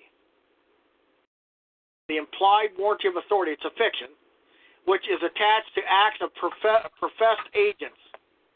And Sir Frederick Pollock, in calling attention to the instance, expressed a dissent from Maine's view that there is now left no room for fictions. In the past, there have been two principal reasons for employment of fictions. First, to cure deficiencies in the law of procedure. Second, that means, well, we're just going to order against you anyways. We're going to screw you because there's no evidence, but we want to have evidence anyway. We just want to say there's evidence, or we want to allow perjury. So we have a deficiency here, so we're just going to allow it, and we're going to slaughter your rights because you don't have any rights since the creation of the state and the county. We've seized all the property rights and all the inheritance from all the generations, so you don't have any rights. So that's a deficiency, and we're going to fix it. So you're still guilty even though there's no evidence. That's what all this Innocence Project shit's about. Right. Second, to conceal the fact that judges by their decisions are making or changing substantive law. As to the first reason, under the old law, it is literal and rigid form. There was, in many just cases, no remedy whatsoever. But that's not true. They just didn't know how to plead it. There was remedy all the time because it was called a suit. The law of procedure needed an amendment. That's the lawyers not wanting to sue the county or the city or the state. There were suits back then. There was a lot of suits against the government, straight up against the government back in 1800s, and won. Judge Joseph Story and Bentham and Pollock and Green and all the code pleading guys point them out. They talk about them.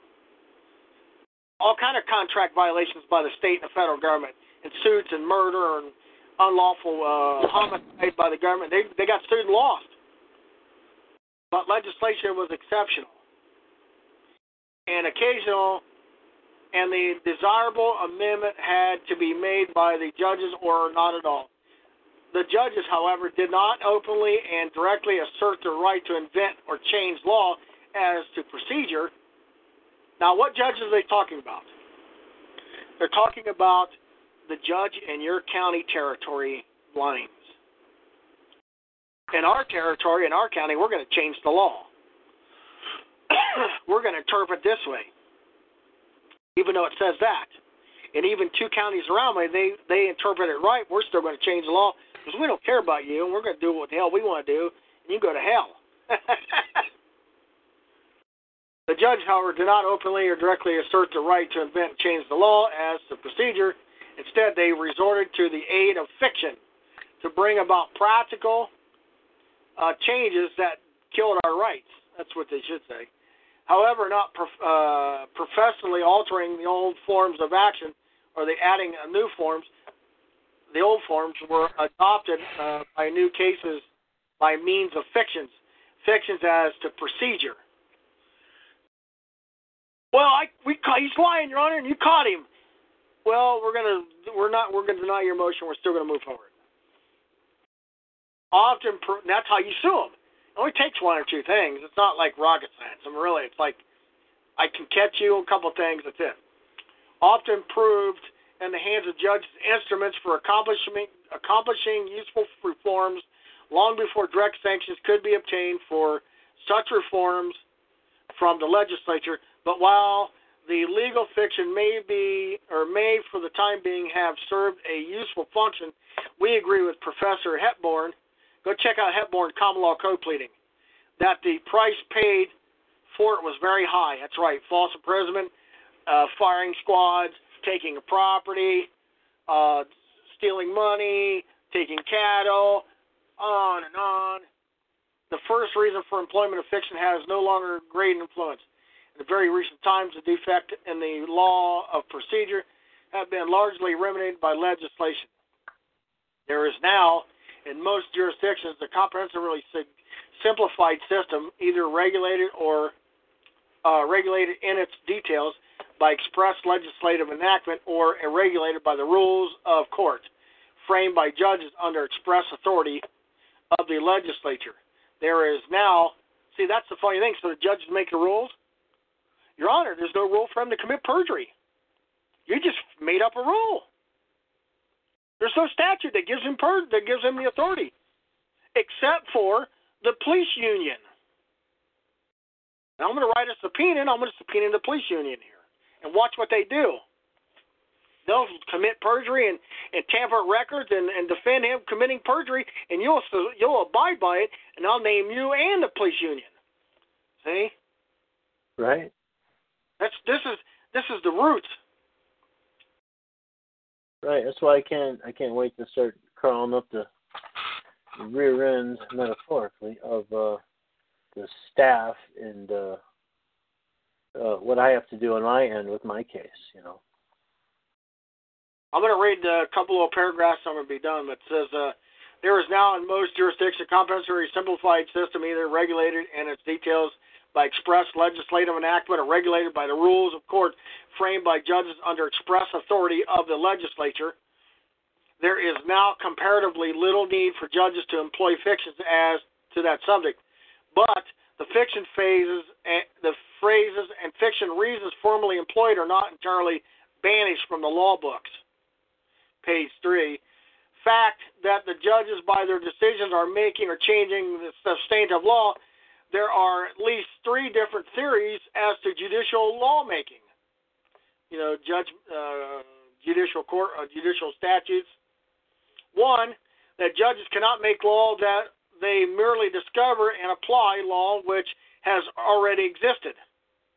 If you have a law in the statutes, the Lord, thou shalt not assault by a police officer, and then he come up there and say, I am going to allow him to assault you, and he's innocent. Because we, in our divine knowledge, and all-seeing eyeball, the Supreme Court and the Appeals Court says it's an assault, but we don't care because the police union is supporting him, and we got the whole sheriff department behind him. Well, that's a takings. That's a constitutional problem. That's a federal suit all by itself. You just hook. Okay, if you can hit me, if you can assault me, then I want you to do it now. Right. I want you to come up here and do it right now. I want you to repeatedly assault me. If they say, well, we have discrepancy to assault you, you can't get that. You can't buy that kind of evidence. Yeah, discretion. Right. If you got discretion to assault me, well, God, then you just confessed that you're assaulting me. You can't buy that kind. You can, if you think about it, you can entrap because they made the system up. I didn't make this shit up. Right. I mean, this stuff's wicked evil. I mean, this is like you have to be driven by Satan himself to devise garbage like this. And this is the common law code pleading guys. These guys were the best lawyers and judges this nation's ever seen. These guys were hardcore bad boys. I mean, they were good. I mean, they were, by and large, they were pretty damn righteous dudes compared to what we got now.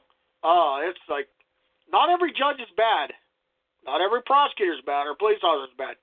But the system compared to the 1800s, it's garbage. It can't even. We had code pleading in 1938.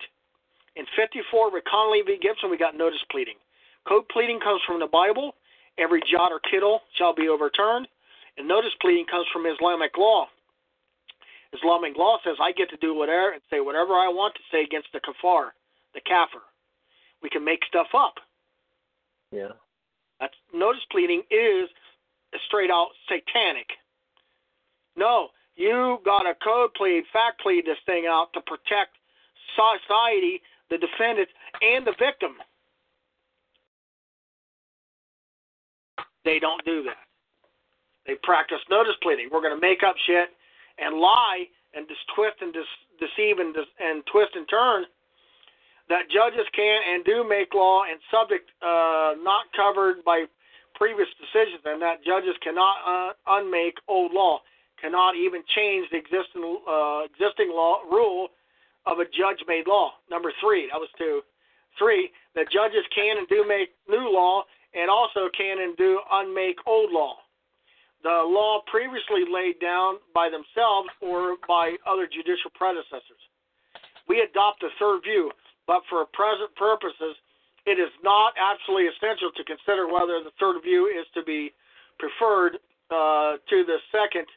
For those who adopt the second view, generally concede that a large part of the law now administered by the courts consists of additional made and rightly made by judges and in the way of supplementing and enlarging the law as regularly stated. And then we'll get down to the yellow part. I'm going to skip to the whole other paragraph. A legal fiction is a device which attempts to conceal the fact that a judicial decision is not in harmony with the existing law. That means the officer can assault you. The only use and purpose upon the last analysis of the legal fiction is to normally conceal this fact that the law has undergone a change at the hands of the judges. But I now employ the expression legal fiction to simplify any assumption which conceals or affects to conceal the facts that a rule of law has undergone alteration, its letter remaining unchanged, its operation being modified. Then after reviewing the English case law and the Roman responsive predinium as resulting or resting on fictions, the fact is, in both cases, that the law has been wholly changed. That's all I'm going to read. Every time they come into court and commit perjury or commit a crime and then use perjury or tamper in governmental records to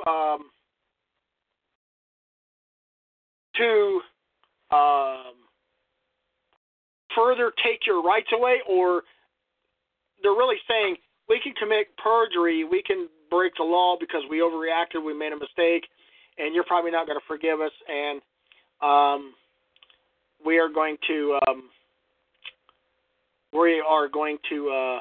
cover that up. So because your rights are already taken, so we're just going to create a fiction and make it. We're going to justify it and say, well, we're going to expand the law in this county. That's really, in essence, that's what they're doing. Here's a little short video. Take a look at this. Shit, Dad, why? Hold on, I got to turn that down. Listen to this. I'll explain this to you. This is a satanic spiritual side of this. Listen to this. Shit, Dad, why lawyers? Why the law? Because the law, my boy, puts us into everything. It's the ultimate backstage pass. It's the new priesthood, baby. Did you know there are more students in law school than there are lawyers walking the earth? We're coming out! Guns blazing! The two of you, all of us, acquittal after acquittal after acquittal until the stench of it reaches so high, far into heaven, it chokes the whole fucking lot of them. Shit, Dad. Now, what's he talking about? I'm going to read this, exactly what this is, and we'll close out. Acquittal after acquittal after acquittal reaches so high and so far into heaven, it chokes the whole lot of them. So what does this really mean? It means the state wins 85 to 97% of the time. What the devil is really saying is guilty verdict after guilty verdict after guilty verdict after guilty verdict. Doesn't matter, innocent or guilty, 97% of the time. That is not the common law code pleading. That is straight out notice pleading. It's Islamic on a white twist, Masonic Islamic twist, and that's exactly what that means. And that's on the spiritual side. That's Satan prosecuting and convicting anything and everything that walks. Because Satan took Christ and said, "Bow down before me and look at all the kingdoms of the earth." I pretty much put this mindset into the class because the courts of heaven, some people might not believe it, but whatever. I'm not here to tell you what to believe or not, but as above, so below. There's a almighty judge presiding over creation itself. Mm-hmm. That's the classes are made. The class is made to think that way. The class is made to think about who you're dealing with. Scripture is very clear. One of the bad things about our freedom movement, the patriots, and even sovereign citizens, I feel bad for them. Most or all of them are pretty good people. They just get lost or twisted on things, and they may not have somebody to push them in the direction or been brought information or a way to think.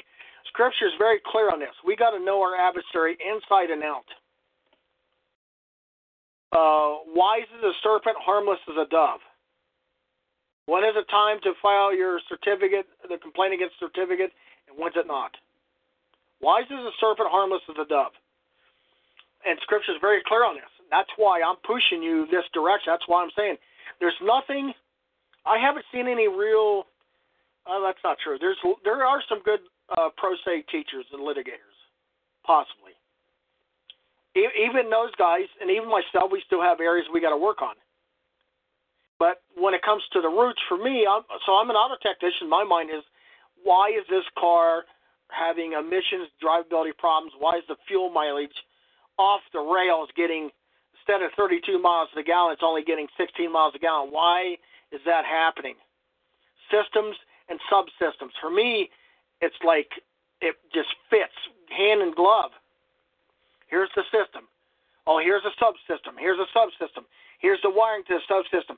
Here's the sensors, the gatekeepers on the wiring harness, and I'm going to take my meter and my scope, and I'm going to see what those voltage readings are, and see if there's a break in the wire, if this sensor's got ohms being pulled too much, too many milliamps, all that craziness that auto techs have to go through to find a nightmare and a world of electronics garbage. The law's the same way. Automotive work is harder mentally and physically than law will ever be. But you have to break the barriers and kill and set the gatekeepers on fire. Throw them in the moat. And go in there and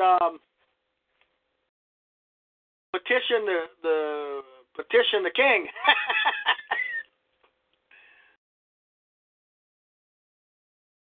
Right.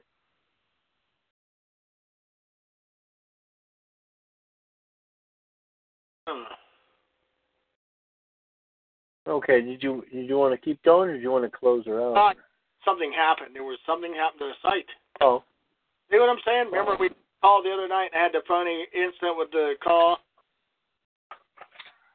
Right. I don't get this, man. There's something wrong with the site.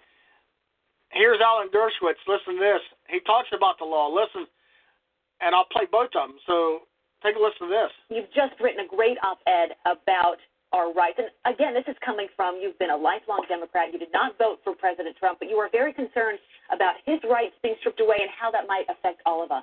Well, the way they go after our rights is first to go after political enemies, establish establish precedents on the basis of the political enemies, and then that precedent lies around like a loaded gun and can be used against anybody. Do you remember the great movie and play A Man for All Seasons?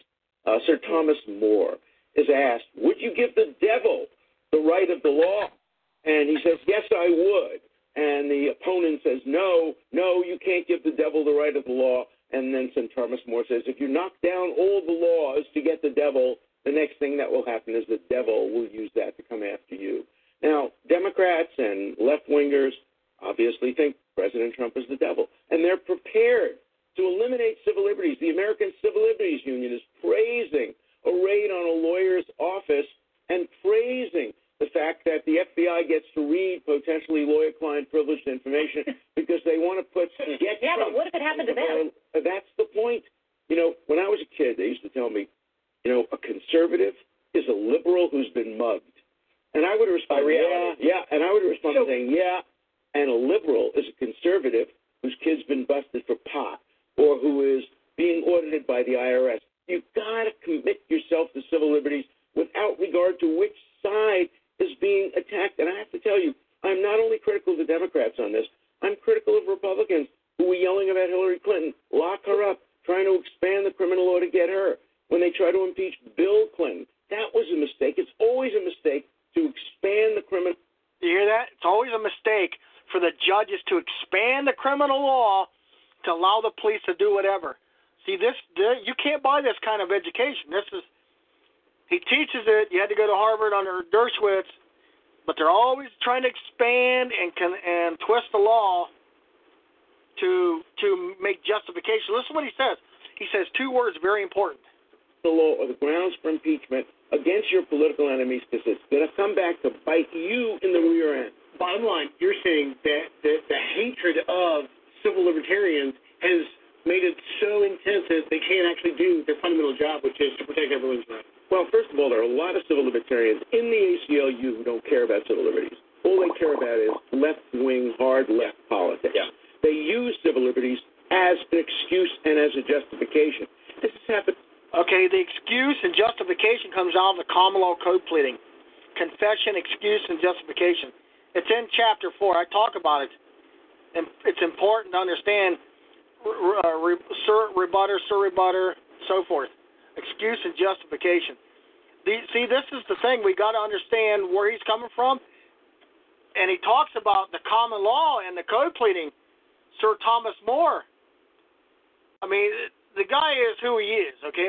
Most people don't like Alan Dershowitz, but when you talk about legal things, he tells you that it's very important. All over the country. When I was a kid, it was the McCarthyites on the right that would try to stop free speech on campus. Today, it's the hard left.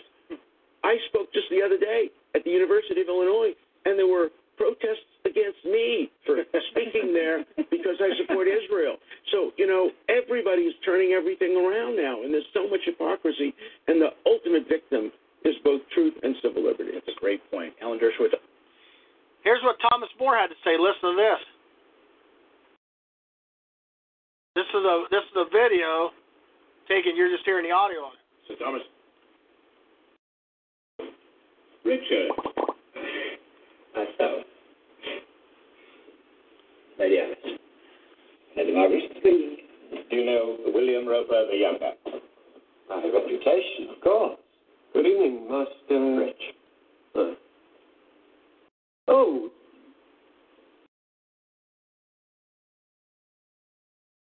You've heard of me? Yes. In what connection? I don't know what you can have heard.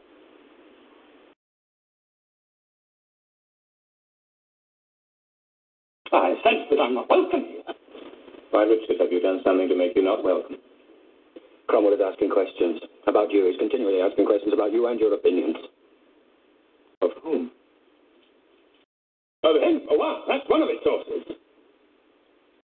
Of course, that's one of my servants. All right, Matthew.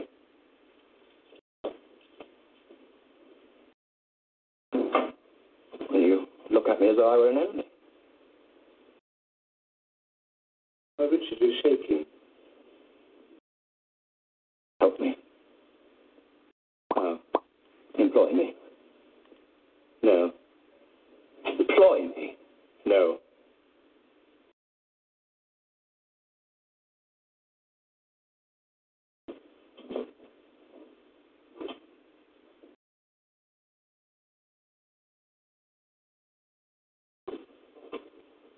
I would be faithful. Richard, you couldn't answer for yourself even so far as tonight.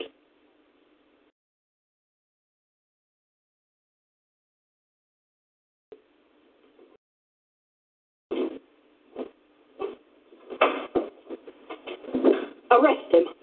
For what? He's dangerous. Oh, Michael, he's a spy. Father, that man's spy. There's no law against that. There is God's law. And God can arrest him. While you talk, he's gone. And go he should if he were the devil himself until he broke the law. So, now you give the devil benefit of law. Yes, what would you do? Cut a great road through the law to get after the devil? Yes. I cut down every law in England to do that. Oh? And when the last law was done and the devil turned round on you, where would you hide, Roper, the laws all being flat? This country is planted thick with laws from coast to coast, man's laws, not God's. And if you cut them down, and you're just the man to do it, do you really think you could stand upright in the winds that would blow then? Yes, I give the devil benefit of law for my own safety's sake. That's exactly what judges do for police. They cut the law down, and they allow that to happen. They cut the law down for them. They cut it down for them. They do it all the time. Right. That is the common law mindset. That's the common law code pleading mindset. And to be able to spot and identify it is what the class is all about. That's it. That's what it's all about. That's how it works. It's basically looking structurally at the paperwork, the English. The mindset is very important. There is one other video in here. I don't know if I want to play it, but there's another video in here on the prosecutor to the devil page. Prosecutor sits in the seat of Satan. How does he sit in the seat of Satan? I talk about it on there. There is a video in here. This was Alan Dershowitz on the Zimmerman case. It's 7 minutes. You want to play it or no? Yeah, let's close out on that. So well, this is how you're going to prosecute. Listen to what Dershowitz said about affidavits. Okay. Check this out. You can go download this video and enter into court as an exhibit. Explosive claims today from a man said to be the best-known criminal lawyer in the world, Alan Dershowitz, railing against the prosecution, the second-degree murder charge against George Zimmerman, the Neighborhood Watch volunteer, who is now charged in connection with the death of Trayvon Martin. Mr. Dershowitz is a Harvard law professor who has argued nearly a dozen cases before the U.S. Supreme Court. He is the man who successfully got the conviction of Klaus von Bülow overturned, among many, many other famous cases. And now he is here with me on the set. Professor Dershowitz, it's an honor to meet you in person. My pleasure. And you are now saying that if anybody should be criminally charged in this case, it is the prosecutors. Why? Well, first of all, anybody who is involved in a shooting should be investigated, and perhaps there should be charges against Zimmerman. So let's put that aside for a second. But this affidavit submitted by the prosecutor in the Florida case is a crime. It's a crime. If she, in fact, knew about ABC News' pictures of the bloody head of Zimmerman and failed to include that in the affidavit, this affidavit is not the truth, the whole truth, and nothing but the truth. Why do they have to put in there? Why do they have to, there's the picture. Why do they have to put in there the evidence that is bad for their side? Because they're prosecutors, and prosecutors, when they submit affidavits, have to tell the whole truth, not just a part of the truth. A half lie is a lie. And by suggesting that, as they do in this, Zimmerman confronted Martin and a struggle ensued, the passive voice, without describing the fact that there is evidence that during the struggle, Martin may have been on top, Zimmerman on bottom, and the bloody head may have been caused, according to Zimmerman, by the banging of his head against the ground. You can't leave that kind of evidence out when you're seeking to indict or inform against somebody. That's right. I mean, just educate the viewers, because I think most of our viewers assume that, you've got the prosecution, they have one agenda, you've got the defense attorneys, they have a different agenda. That's not necessarily true. The prosecution has a different goal. Prosecution's job is to present the truth and the whole truth. It has obligations under the law not to suppress evidence, not to hide exculpatory evidence, and to seek justice. Not to seek justice for Trayvon or for for Zimmerman, but to seek justice for the entire society. That's their job, to make sure that there is a just result. Now, I've heard from some, well, the prosecution has more evidence, but they're holding it back. This isn't poker, where you hold two cards and you flip them later. This is the justice system.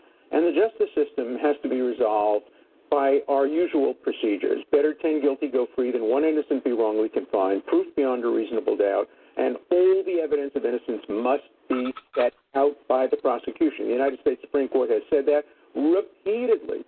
But they will. They'll do it at trial. They have to do it in the probable cause affidavit. Too late. You don't indict based on false information. Now, one of the problems is because they've indicted for second-degree murder, and there's nothing in this affidavit that suggests second-degree murder. The elements of second-degree murder aren't here. The expectations have been reduced. There was an article today in one of the Daily Beasts saying there'll be riots on the street if there's an acquittal. If there are riots, it will be the prosecutor's fault because she overcharged, raised expectations. No reasonable jury is going to convict based on the evidence I know of second-degree murder. So this prosecutor not only may have suborned perjury, she may be responsible, if there are going to be riots here, for raising expectations to unreasonable levels. Do you think, she went down there to Florida, or she's in Florida, but she went out and when she announced the second-degree murder charges said, we are here to seek justice for Trayvon, That raised a lot of eyebrows because is it justice for Trayvon or is it just justice? Because Zimmerman is claiming that it was self-defense, that he was the victim of this. This is not the first time this speech has been made. It was also made in the Anthony case, where the prosecutor said, we need justice for Kaylee. And the jury said, no, you need justice for the defendant. There's only one person on trial, and that is the defendant, George Zimmerman. But only Kaylee, one person who has rights. Because Kaylee, you knew Kaylee Anthony was a genuine victim. Right. There was no question. Trayvon Martin appears to be a victim, but we don't know. Zimmerman's whole defense is that he was the victim. Look, they may both be victims. Trayvon Martin was a victim. He was not committing any crime. He was carrying Skittles. He shouldn't have been followed. He shouldn't have been confronted. But if, in fact, Zimmerman is telling the truth that he was blindsided, that Martin turned from a victim into an assailant, you may have two victims, two provokers, and a very complicated legal issue that always must be resolved in favor of the defendant. When in doubt, you always resolve those doubts in favor of the defendant. But I want to ask you, because this is one of the questions I've been asking all along. Can you get to second degree if you can prove Zimmerman stalked Trayvon? Zimmerman had no right to do that. Zimmerman ascribed criminal motives to him that were not appropriate. Absolutely not. Zimmerman then abandoned pursuit, but was confronted by Trayvon. But the only reason he was confronted by him and forced to engage in self-defense was because he was the initial aggressor in stalking, following, etc. No, the statute's very clear. If you're the provocateur, let's assume under your hypothetical that Zimmerman was the provocateur, you lose the stand your ground statute, but you don't lose traditional self-defense. So he can argue in front of a jury, but it's not going to get him out of the criminal trial altogether. Well, it might. It might get him out of the criminal trial because the stand your ground statute gives the judge the right, under the general statute, to look at the law. Any reasonable judge should throw out second-degree murder. And now we're down to manslaughter. Then you have to ask yourself, is there enough of manslaughter? Not in this affidavit. There may be more evidence that the prosecution now has. But my great fear is that the prosecutor has raised the stakes, has raised expectations, and she may be responsible for whatever the results are if there are going to be an acquittal, which I suspect there will be in this case. Why did she do that? Because she's a politically elected person who was appointed to get Zimmerman. She was appointed to prevent riots. She wasn't appointed to do justice.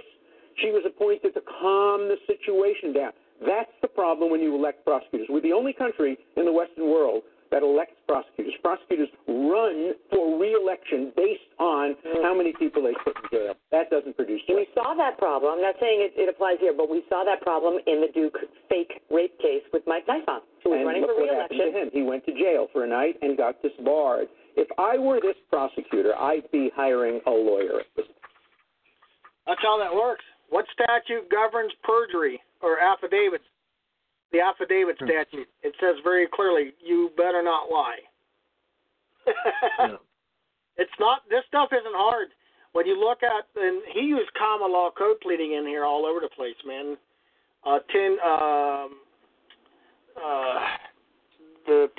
10 people go free, 1 man, innocent man, whatever.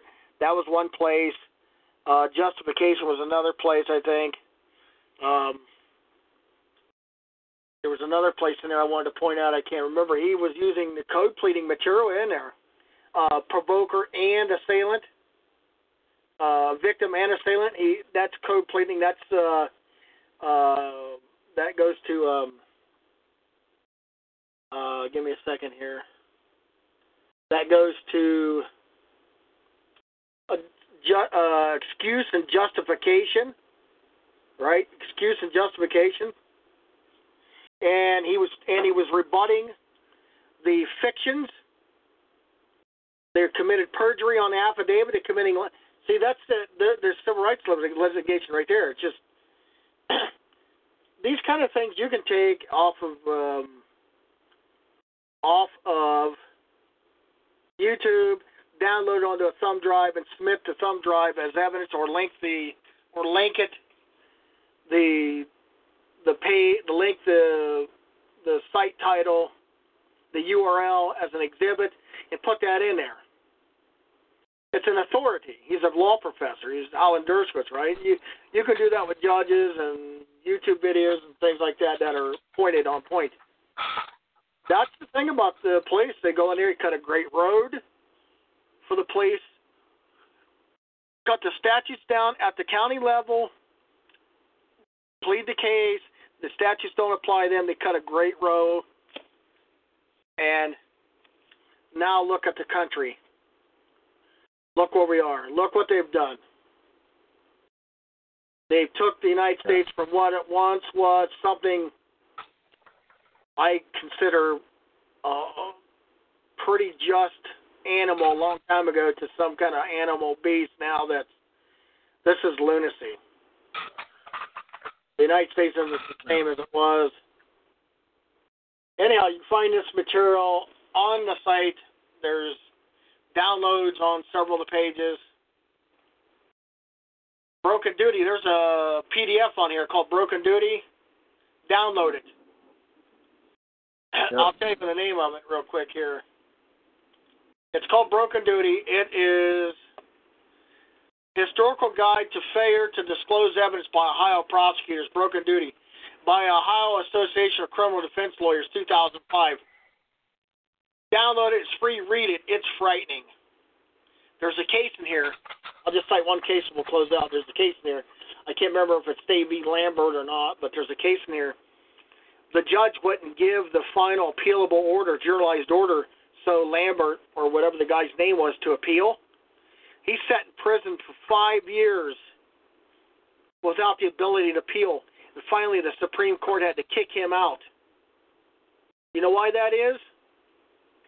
Here's why the court, I think it was Lucas County, here's why they wouldn't give him an appealable order. Because the state auditors, the financial auditors came in the state, audited the case, and said this is a criminal, this is a loser case, and what you did here is a crime, and we're not going to fund you or give you money on this case. Right. And they couldn't. The county didn't have the money to fund the case. They had to have investors come in. That happens a lot. That's what's in this. The Supreme Court kicked him out.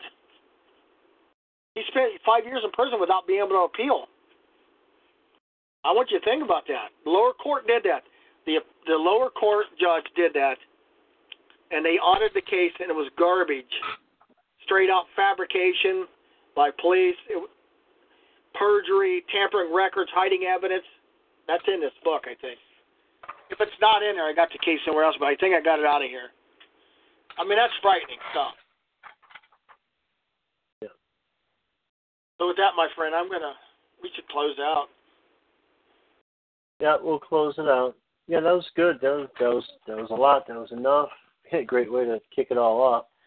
So once again, you can visit Craig at www.craigiobjects.com or CraigKirkIobjects.com or CraigKirkObjects.com. Both will get you to the same place. Look over what's there, the classes, the other material that's available, the freebies, and any specials. What do you got going on? Anything that people need to be directed to specifically on your webpage? But what I did was I lowered the price down pretty low, so it's affordable, it's easy accessible. I'm just adding material to it. You'll be able to download pictures and documents and those kind of things, and just research cases. You'll be able to look at it and think about it. Is this my case? You know what I mean? A lot of the counties in Ohio, they have people riding around in plain clothes who do not have arresting powers, but who spy on people, and they got cell phones and reporting back to their handler. That's happening in every county in the state of Ohio. Okay? And if you can catch them, you can bring an action for them for stalking. Mm-hmm. So, nice, yeah. So you just attention. I mean, if the state looks at you as some kind of domestic terrorist, the state loves to fabricate that stuff. State loves it, and that way they can collect money. If they can pin you to that, they can collect money. And then the funny thing about that is that's called tampering with governmental records and fabricating evidence or stacking evidence, and they take money to do that, and they make justification. But when the rubber meets the road, they can't do it. They make it up. But when it gets under the microscope, it doesn't exist. And here's why it doesn't exist. Oftentimes, the state's position is you don't have a right to dissent. So remember when Dershowitz says it gives the judge the general right on self-defense? That's what I'm saying. They took all the rights and seized them a long time ago. The state says, well, we have a right to create evidence against you, pictures, video, whatever. We have a right to categorize you as a sovereign citizen, a domestic terrorist, or whatever. And we have a right to do things to you, and you have no rights to dissent in any form whatsoever. You have no rights. That's the state's position. Now it's a beautiful thing when they give that over to you. It's a beautiful thing because now you can go sue. It's so bad the state says you don't even have a right to sue under federal court. Crossing the bar with Rocco. That's right. Shoot them up, back them up, bag them, tag them. Okay, we're gonna end it there. So you see, once again, they can visit your site and then ask you specific questions through your email there about mentoring and other things about sharing and networking. Well, I'll just say that. So having said that, I'm gonna pull the plug for this evening, and we'll see you next time. All right, see you later, buddy. Bye. Yeah, we'll see you. Bye-bye. With the Lucky Land Slots, you can get lucky just about anywhere. This is your captain speaking. We've got clear runway and the weather's fine, but we're just going to circle up here a while and get lucky. No, nothing like that. It's just these cash prizes add up quick. So I suggest you sit back, keep your tray table upright, and start getting lucky. Play for free at LuckyLandSlots.com. Are you feeling lucky? No purchase necessary. Void where prohibited by law. 18+ terms and conditions apply. See website for details.